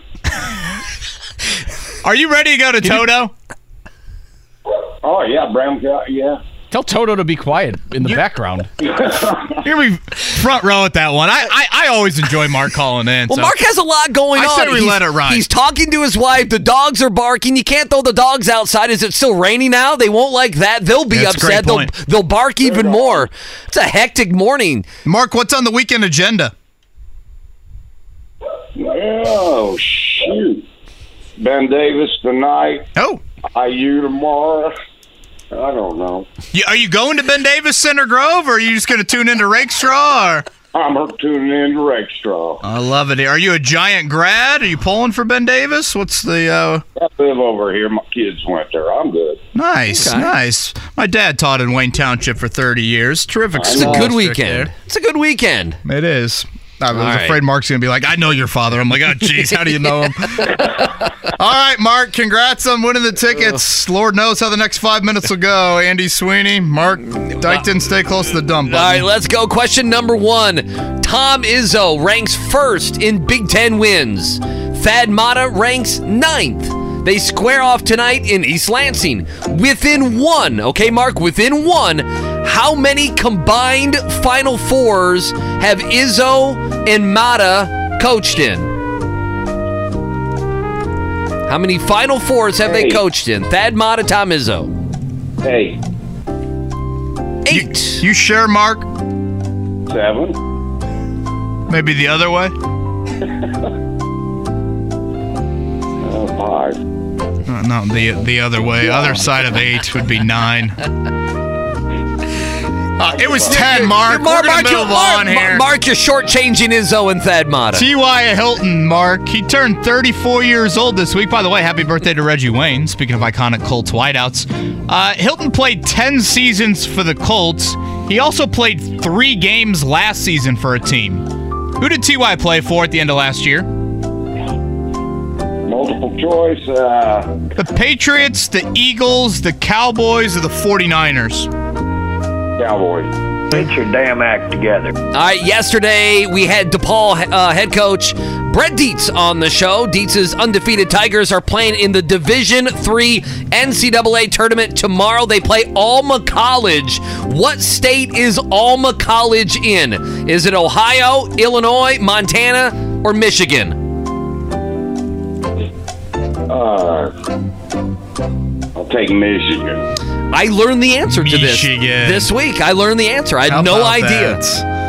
You diehard Hail to the Victors fans, you two. All right, number 4 here. Shohei Ohtani, Mark, and Ronald Acuna Jr. both won MVP awards yesterday and did so unanimously. When was the last time both MVPs were won in unanimous fashion? 2010, Josh Hamilton, Joey Votto. 03, A-Rod and Barry Bonds. 1980, George Brett and Mike Schmidt. Or is this the first time it's ever happened? I heard this earlier. First time. We're doing pretty good, by the way. Slow start here, but and this is one Mark that doesn't mess around. This is a Mark Dykton one. And Mark, is there a reason for this one? There's no way I was he's going trying to to think of anything. I was like, we got no Scotty. You think Mark's going to get this? That's what I bet Mark's going to probably go see this movie. Like he knew the MVP baseball question. All right, Mark, here we go. The new movie Trolls Band Together comes out today. Which late 90s, early 2000s boy band reunites in the movie? Is it the Backstreet Boys, NSYNC, 98 Degrees, or New Kids on the Block? Who cares? I get an oil change, man. You know what? New Kids on the Block. I love. Who cares? I get an oil change, man. Is the way I want my Friday to end. Boy, I wish we didn't have another segment. I wish that was the end. What a week for the pop quiz. Really Earlier was. in the week, what was her name that she sadly lost her job? Brittany. I'm just sitting Brittany here. got fired. Then at one point during the pop quiz, she referenced her old boss from like 3 jobs ago. And now we have Mark here to close it out. Mark, you did good. Charlene and you, Toto bound? Oh, yeah, I love Brown County. That'll be a hell of a weekend there. All right, let's see how he did. Again, a tough start, but somehow we were able to find a little bit of steady waters after that. The opener was the one that he missed badly there. Well, within one, how many combined Final Fours for Tom Izzo and Thad Matta? The answer was 10. What would you say his 8-2. Official answer was? Everything but. Yeah, basically everything but 10. Everything but 9 or 10. Yeah. Izzo 8, Matta 2. He got the next 3 right. Cowboys for T.Y. Hilton, Michigan for Alma College. That is First time it's ever happened. Unanimous MVPs. And then the last one, Andy Sweeney. Yeah, the last one was NSYNC, and this has, you know why it's on Mark's mind? Because Mark Dighton is going to this weekend. Oh, my daughters want to see it so bad. Yeah, that is his big weekend thing. I can totally tell you're going to be there. Then Ashley's anti-Justin Timberlake because she's got the Britney memoir, so she's like, nope, we don't support him. I'm like, well, tell that to your 3 daughters because I think they want to go see it. Wait, so are people either Team Britney or Team Justin? I think that's how it's been for the last, 20 years. Yeah, but really? But even in the last, 6 months when that stuff started to come out, yeah, there's some other news. I thought Go we ahead just and hated Google Britney that. Spears' dad. Oh, we do. I guess I don't have the power to hate any of these things, and that's like one of these that. Do you respect Mark calling in under his wife's name? I respect the hell out of it. I respect everything. Like I kind of want to do the show. Let's get a Comrex. Todd, can we have a Comrex? And I want to do the show from Mark's house. He's got the dogs. He's got his wife there. Like he's, they're sitting at the coffee table drinking coffee. That's what they're doing. Like I want to be a part of his Friday morning. To be quite honest. Yeah. Well, sometimes I think the mornings could bleed into the night with Mark there. Congrats, Mark, on that. We'll do it one final time. Andy Sweeney. I always laugh. I hate giving out picks on like a Friday because so many things happen on Saturday and Sunday. You get a feel when you're sitting there with your coffee in the morning, holding little gas and trying to figure out what I'm going to put down on the different apps. Before we just talk about holding little gas, but it's great point. All right, if his diaper feels like this, we're going to go Maryland. If not, we're going to go Michigan. Yeah, we're going to go Michigan. So before we talk about some of these games coming up this weekend, we got to carve guys, we got to carve 2 minutes out for this. Carissa Thompson. Oh, she sucks. Okay, well, there we go. So for people that don't know, Carissa Thompson went on Part of My Take, and got very comfortable and talked about how, for whatever reason, she would make up sideline reports if I have the a audio. coach. Do you have the audio? I found it, yeah. Well, because the couple links that I had got taken down. So I'm like, okay, they're now protecting her from this. She was on the Amazon game last night. How long is this, Mark? It's like 30 roughly seconds. 30 seconds. Oh, yeah, we have enough time. Go and play it. I've said this before, so I haven't been fired for saying it, but I'll say it again. I would make up the report sometimes because the coach wouldn't come out at halftime, or it was too late, and I was like, I didn't want to screw up the report, so I was like, I'm just going to make this up because first of all, no coach is going to get mad if I say, hey, we need to stop hurting ourselves. We need to be better on third down. We need to stop turning the ball Pressure over. the quarterback. Yeah, exactly, and do a better job of getting off the field. Like, they're not going to correct me on that. Right. So I'm like, it's fine. I'll just make up the. She sucks. She got crushed. I know the phrase fake news is obviously something that has become very popular to utter here in the last couple of years. But this is an element of you totally then diminish the future of other people in that sort of sideline position. I know Lara Overton, I can I guarantee you she has some very strong opinions on that. I would imagine, yeah. And you think Shane Steichen's ever going to say anything anyways? And now this on top of it? Well, okay. If you're going to lie about it, why are they ever going to feel the need to be, truthful? All we want is a little glimpse into it and feel like obviously it is honest and it's credible. And to me, displaying that lack of integrity, Yeah. She got crushed. I was shocked she was on the broadcast yesterday. See, she is the Amazon host. See, here's the thing about that. She went on with Barstool. This is very much a social media thing. That's why I was wondering why my links didn't work this morning. I'm like, okay, so Barstool's trying to, protect her as the guest and everything else. Like, I don't know how mainstream this story would be. So if she went on Amazon and started apologizing for it, there would be a huge part of the audience, KB, that wouldn't know what they're talking about, right? And then would go maybe look it up. So you're not drawing attention. That was my theory on why, it's going to be brought up and why she's probably not going to say anything unless it's something on social media. Number two, they're not the first person that's went on that podcast, Part of My Take, and gets very comfortable. It's a comfortable podcast. You're laid back. You start saying some things you shouldn't say. Sure. Go Google. There's a few times that has happened. And then just because, listen, I know the people in the industry were bashing her last night. Can I have fun with it in this respect? It is funny how generic football coaches are, that she's like, you know what? I'll just make up, we need to be better on third down. We need to quit shooting ourselves in the foot. We need to take it play by play. Right, and but just again, all the cliches. But Andy, that's why we love Rick Carlisle every Tuesday. 100%. Because there are some coaches that don't do that. I think back to last year when it was Frank Reich and Mike Vrabel at halftime, and in the lead, you got the Titans head coach sounding like the losing head coach, and the losing head coach in Frank Reich sounding like they had the lead. So, yes, you can get very cliche answers, but also you do get some coaches that are going to go in a very different direction, and that's what makes those moments and that candor unique to it. And if you're watching the Amazon broadcast last night, there was certainly an element of me being like, okay, what else is Carissa Thompson lying about up there?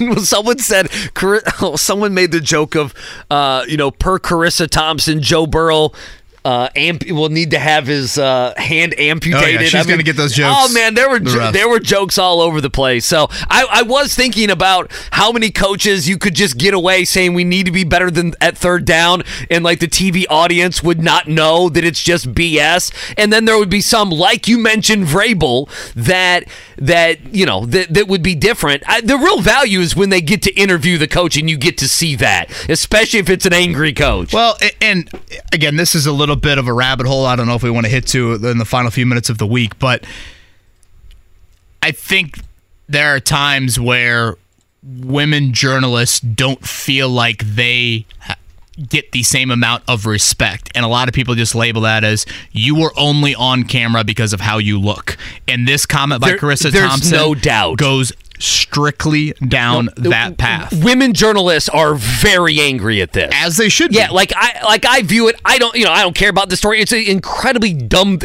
It's incredibly dumb to say on a platform like that is such a huge platform.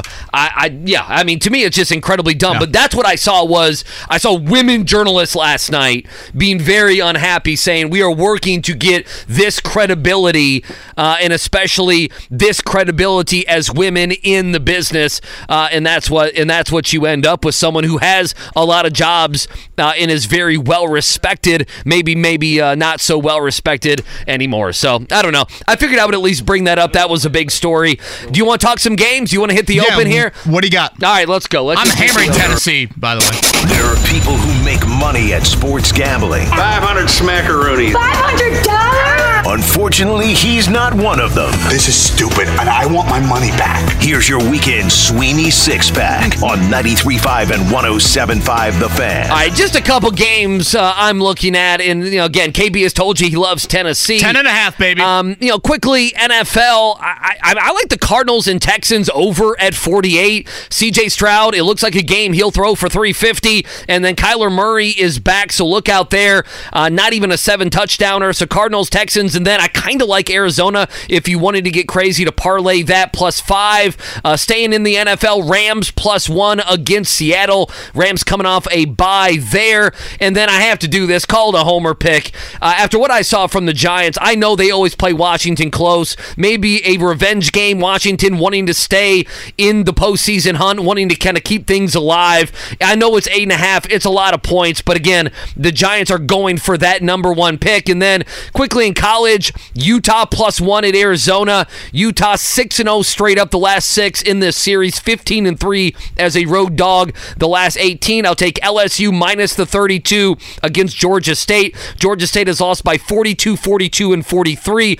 And then I said this back when I did sports radio in Louisville. I said the Louisville and Jeff Brown would not lose to Miami. I don't think much of Mario Cristobal. That's a 1-point game. A lot on the line. I'll take Louisville plus the 1. I kind of like if you can get as well just other things I'm looking at.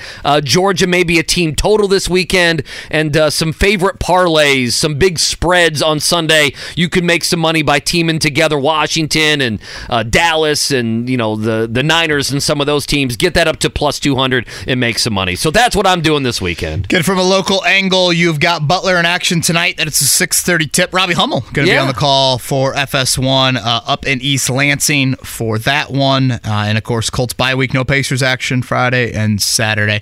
Everybody have a great, great weekend. Thank you for listening to the Wake Up Call with KB and Andy all week long. We'll talk to you on Monday.